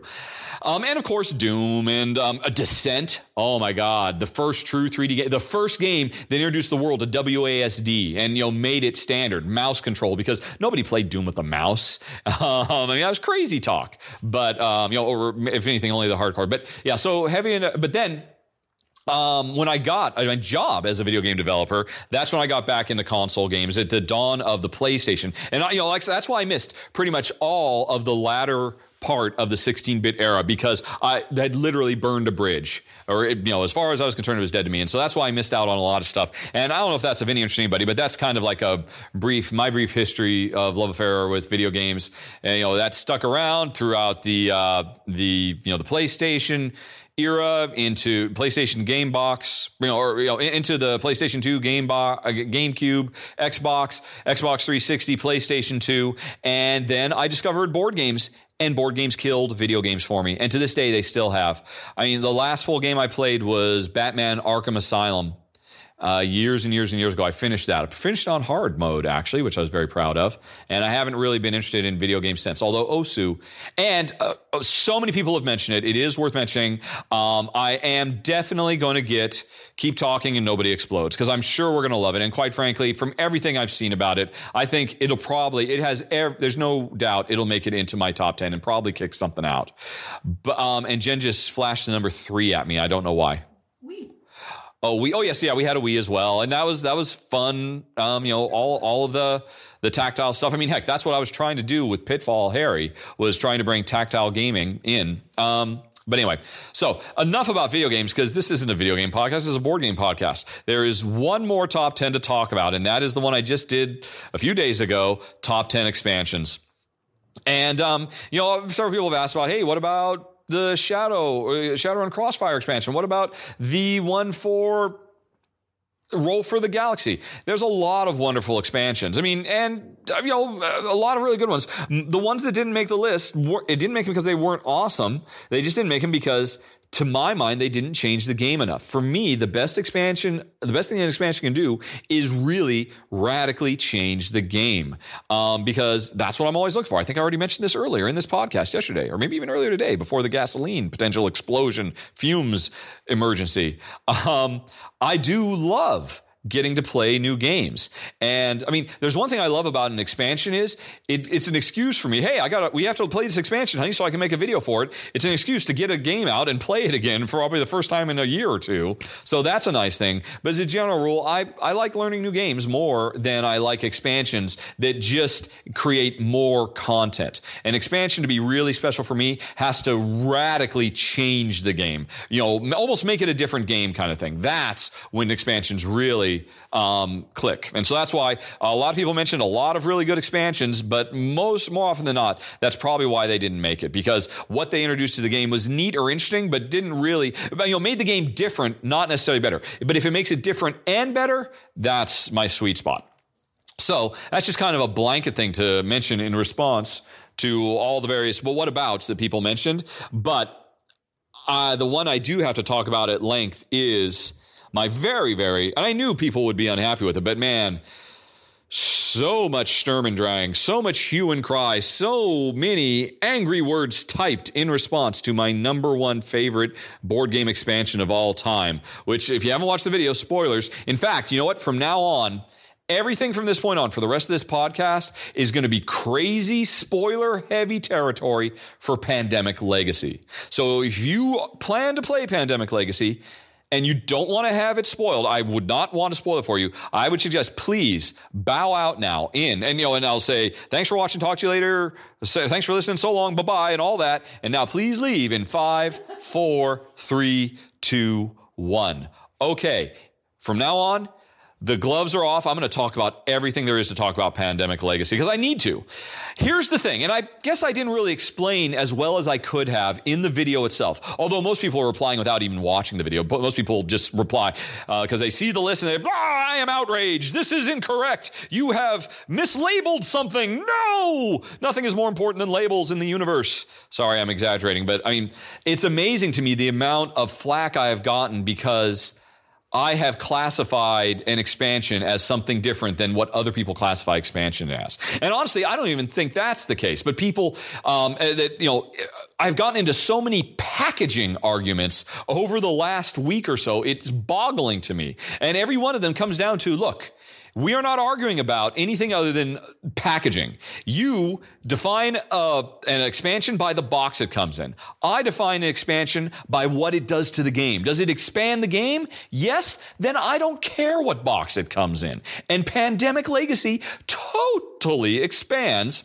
Pandemic. But to be fair, I didn't explain how in the video because, again, I didn't want to go heavy into spoilers in the video. So we're full on spoiler territory now. So here's the dealio. When you buy Pandemic Legacy, I will agree, it is not an expansion at that point. When you first open the box, it is a standalone game. It is Pandemic Legacy, the game. Imagine I put air quotes around that whole thing. It's Pandemic Legacy, the game. And that is what it is. It is not an expansion until you finish the campaign.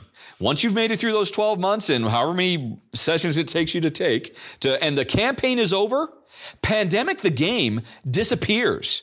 It self-destructs. It goes away because it has a finite end. It is by design impossible to play Pandemic the game a second time, not without buying a second copy of Pandemic Legacy. I believe everyone agrees with that. That's not a controversial statement. But here's where things get controversial. Yes, Pandemic the game is over. Once the campaign is done, the contents of Pandemic Legacy morphs. What was Pandemic the game now becomes, or Pandemic Legacy the game now becomes Pandemic Legacy the expansion. Because you have a choice. Once you finish that campaign, you can say, oh, well, that was really awesome. I really enjoyed it. Let's throw it away. Because you feel you have absolutely no use because the game is done.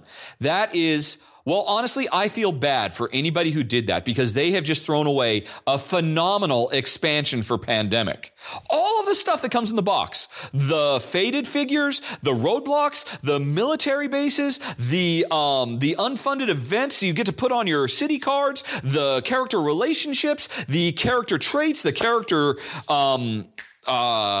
scars, the fact that you now have a customized board that you and your group developed and designed yourself, or evolved as a result, you have all these, you have this incredible treasure chest of awesome gameplay expansions that you can add to regular Pandemic. And it's so easy to do it. Some of them just plug in with literally no changes at all. If you bought Pandemic Legacy, you don't have to go out and buy Pandemic State of Emergency to have access to quarantines because you've got mini quarantines. They're fundamentally different than the quarantines you get in State of Emergency. And in fact, you could play a game of Pandemic introducing the State of Emergency quarantines, which are, the big double ones, but you only get a few, and the Pandemic Legacy, which are like weak quarantines that only have a one side chip, but you have so many of them.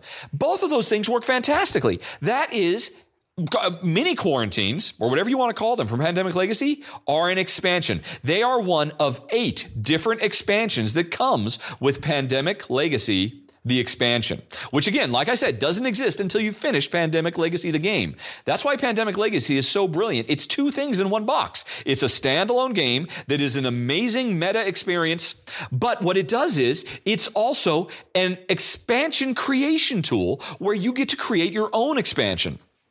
There is nothing stopping you after you finish Pandemic Legacy from taking your deck of customized city cards, which has all kinds of new powers in it, like grenades and hazmat suits and all kinds of things. Some things that only work in certain circumstances, some things that work just universally, like grassroots event, all those things, and replace, or you can, it's up to you. In the same way, hey, you know what? Let's play Pandemic today. Let's put in the Virulent Strain. But you know what? Let's put the Virulent Strain in, and let's put our unfunded events from Pandemic Legacy in. Those two things work together brilliantly. You made the game harder with Virulent Strain. Now make it easier with unfunded events. And hey, while you're at it, put yourself up to legendary mode, where you put 7 epidemic cards in your the city deck. No problem. Bring in characters from Pandemic Legacy who have superpowers with all the crazy cool stuff they can do with their relationships and all the traits you've put on them by playing your campaign.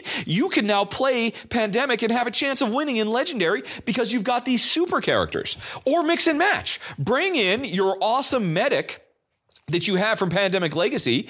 Don't bring in a medic you have from regular Pandemic. Replace that medic with the Pandemic Legacy medic. But you know what? If you have Pandemic Legacy, there are characters from the original Pandemic you don't have access to. So you can mix and match characters. That's what I'm saying. Every single element that if you threw away your Pandemic Legacy box, oh my God, you just threw away an awesome box full of great expansion content. Now, if you want to know how, like I said, some things, they just plug right in, like the super characters, the mini expansions. Some things require a little bit of tweaking.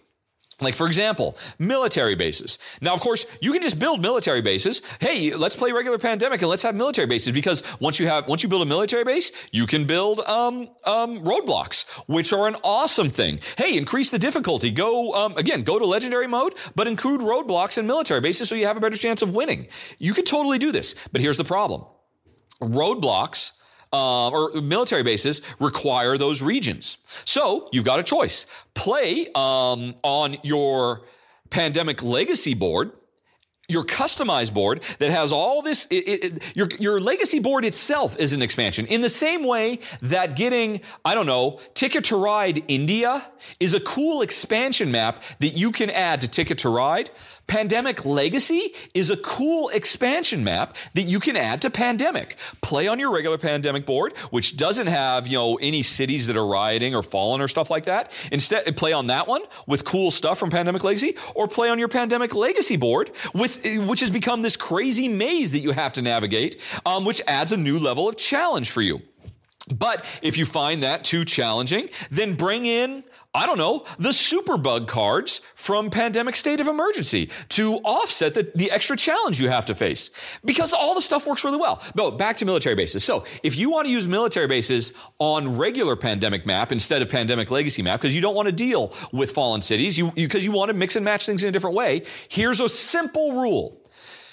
If you're using them on a regular Pandemic board, say that when you put a military base on the board, since there are no regions, instead, say that you can put a roadblock up to 2 cities away from that military base. And suddenly, you've got military bases and you've got roadblocks in regular Pandemic. Easy peasy lemon squeezy. I would suggest one additional thing. If you add military bases, effectively play such that everybody has the double agent trait, which basically allows you to travel between research stations and military bases. I think that's kind of necessary because, strictly speaking, military bases are significantly weaker than research bases. So to make them worthwhile, to pump them up a little bit, here's how Jen and I do it. We bring them into the regular map. We come up with the 2 city away rule, which really means they could be up to 3 streets away. And we say that you can travel between them in regular, and you've got an awesome new expansion element that you could mix and match with in the lab, that you could mix and match with the bioterrorist. Because another thing, if you want to mix and match the bioterrorist, I would say thematically it makes sense that the bioterrorist cannot destroy a military base. So that's really cool. It adds extra depth. If you play with the bioterrorist challenge, one of the things a bioterrorist can do is blow up your research stations, right? Hey, fight back. Instead of building research stations, build military bases, then put up roadblocks, and you make it hard for the bioterrorist to get around, and you can catch him easier, and the bioterrorist has a harder time destroying your stuff. That's awesome. What an amazing, cool expansion that you get from Pandemic Legacy. It's full of this kind of stuff. The trickiest thing to retrofit, the search gameplay, also super duper easy. I would say use the Patient Zero one because that's kind of the most generic one. If you want to bring search mechanisms into regular Pandemic, say that you're going to do a search. You're in addition to when you're setting up the board and you're infecting the world, the first infection card that you're going to play, mark that city with 3 cubes like always, but also mark it with the event tracker from Pandemic Legacy, because that is the first city that gets any cubes when you're playing Pandemic. That is where Patient Zero is. And now you can go to that city, and while you're doing everything else playing regular Pandemic, you can search for Patient Zero. What is the reward for finding Patient Zero? Well, you have to use a little bit of imagination here because, of course, regular Pandemic doesn't have variable objectives. So how do you replicate that? Simple. If while playing with Patient Zero, if you successfully find Patient Zero, it's optional. You don't have to. But if you do, that's one less regular disease you have to cure. And so you could focus on trying to get all your yellow cards together to cure yellow disease. But hey, maybe we have a better chance of finding Patient Zero. And now we don't have to cure yellow. And I love that because probably my favorite thing in all of Pandemic Legacy, and when you're thinking about all the different expansions, all the different changes and ways that it added new stuff to Pandemic, the core Pandemic system, my favorite thing was variable objectives. That every time you played, it wasn't always, I must do these things. You have a choice. We could do this thing or we could do this thing. That was brilliant, that you only had to complete 2 out of 3 objectives. So I love bringing that into regular Pandemic, and that's what Citizen Zero or Patient Zero does. You bring him in, you say you got to find him in the very first infected city on the board. And if you do, your choice, one of the other viruses doesn't have to be cured. Easy peasy. And that is an awesome variant, an awesome expansion module that you can turn on. And you could mix and match that with Hinterlands if you wanted. You can mix and match that with Mutation. Easy. Let's see, what are the other ones? Most of them are easy. Like I said, mini quarantines are easy. The souped up powered characters and the souped up powered city cards, those are easy. You just bring them in. Easy peasy. The world map, if you want to use a customized map, that's the rioting map is basically what you'd call it. Use that instead of your regular map. And the only thing I would say is any cities at the end of your Pandemic experience that were fallen, i.e. they were so bad that they have literally died. They are charred craters, either because you let them die or you nuked them. Either way, however it came, remember I said spoilers here. If you, for every fallen city on your board, however many of them are, take the cards out of the infection deck that match those. Because you should consider those to be dead cities, that they cannot be the place where infections start. They can still spread into there, but they can't start there. So so do that. Any fallen cities, remove them from the infection deck. And then the other thing is ignore the friendly mutations because you could do those if you want, but I think those are too powerful in all honesty. So I would say ignore the mutation stickers you put on, like, don't have to use an action to cure this thing, those things. Ignore those stickers. Heck, if you want, remove them from the board entirely. But I would keep them as a keepsake. But ignore those stickers. Pay attention to all the other stickers, the permanent roadblocks, the rioting, all that stuff, and take out any fallen cities. And you've got an awesome customized map that creates a very different Pandemic experience than regular Pandemic. It's no different than getting the Britannia map for Concordia. And it's the exact same gameplay, but it changes how the game plays because of the special rules. Or, the India map or what have you for Ticket to Ride. So that's really easy to bring in. The toughest thing to bring in, the one that requires the biggest leap, is Coda and the faded figures. But even still, that's super duper easy. Here's what you do. Before you set up the board, before you've even started seeding the board, pick one of the 4 colors of disease at random. Roll a die, draw a card, whatever you want to do. Just pick one of them at random. Say you picked red. Red, this time you're going to play, because you've chosen to bring Coda into the game, red is going to be the Coda color this time. It doesn't matter if it was Coda before. Doesn't matter if you're playing on your regular Pandemic board or your Pandemic Legacy board. Coda is red. And what that means is, before you start playing, you take all your red cubes, because you're not going to use them now, put a red cube on every single red city, all 12 red cities on the board. This is the way that you mark them as faded. These are now faded cities, and whenever they get an infection, they create a faded figure rather than a regular figure. All the work, all the rules for faded figures and faded cities remains exactly the same.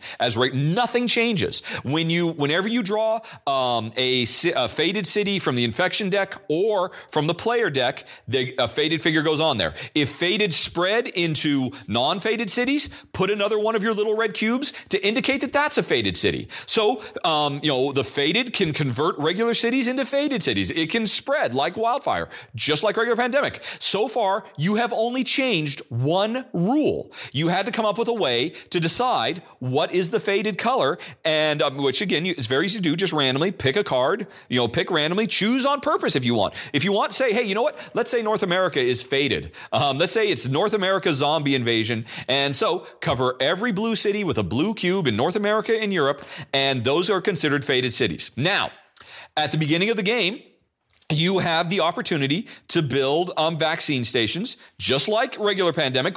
You have to pretend that you've already unlocked the ability to make the vaccine. So while you're playing, build a vaccine station, start picking up the vaccine, start fighting the faded if you want, but you don't have to, because when you're playing with the faded, the way you win changes. Because like regular pandemic legacy, when the faded are out, you only have to cure the regular diseases. You don't have to cure the faded disease. Instead, you have to contain it. You have to control it. Maybe you'll get lucky and they won't bother you very much. You won't even bother making vaccine. Instead, you'll just try to cure the other ones. But if you do need to build a vaccine factory, carry vaccine, you can inoculate cities. How do you inoculate cities? Well, you can't put an orange sticker anymore. So instead, take a faded figure and lay him face down on the city. So if you've got a city and there's a cube on it, now, though, when you said red was your faded color, that red cube is no longer a virus cube. You cannot remove it. It cannot be removed from the board, just like a sticker can't be removed from the board. It represents faded, which means regular cubes don't go there. Faded go there. But if you inoculate it, and what you do is you take a faded figure, lay it face down next to that cube, it's inoculated now. That's the same thing. It replicates the functionality of putting an orange sticker on top of a green sticker. So nothing has to change about the rules. And you have brought the faded into regular pandemic. It works. It's a wonderful expansion because now you can mix the faded with in the lab. How does that work? Simple. Make sure before in the lab starts that you take out any sequence cards that have your faded color, because you cannot collect those cubes anymore to work on sequencing. So if red is your faded color, remove all of the sequence cards that have red and you can't cure red. Boom. In the lab now works instantly, easily, effortlessly with Coda. So that's what I'm saying, folks. If you have finished Pandemic Legacy, don't throw the box away. Don't, burn it in effigy. Don't hang it on the wall. You've got an awesome expansion. Arguably, for my money, the best expansion in board game history. Why? Because it's an expansion that you built, that you designed, an expansion that was the creation of you and that is a representation of the wonderful experience you had playing Pandemic Legacy, the game. That's why it keeps giving. You go from Pandemic Legacy the game to Pandemic Legacy the expansion, and it's awesome. Now, if you'd like to know some more specifics, I've actually written up all these rules. They're super duper simple. It's on a thread on Board Game Geek. There's a link for it in the show notes of this. Again, it's spoiler. Well, of course, if you've gotten this far, I've pretty much spoiled everything about Pandemic Legacy. But go check out the thread if you want. It's just it's a page worth of rules. Most of them are super duper simple, and you've got an awesome expansion that you can add to regular Pandemic. And why wouldn't you? Why would you throw it away? Because you have a choice. You can consider Pandemic Legacy not to be an expansion like everybody else, which means once it's over, you might as well throw it away. Or you can be like me and Jen and consider it to be an expansion. And now you've got 4 expansions you can mix and match in Pandemic. And it makes Pandemic, well, for my money, the best game of all time. But that's a whole nother topic. But anyway, that's it, folks. I am done. I think I'm done shouting. And thank you for your patience on this. And I got nothing more. You have anything, honey, you'd like to say in passing? Nope. All right. Well, then thanks for listening, everybody. Talk to you later. So long. Bye-bye.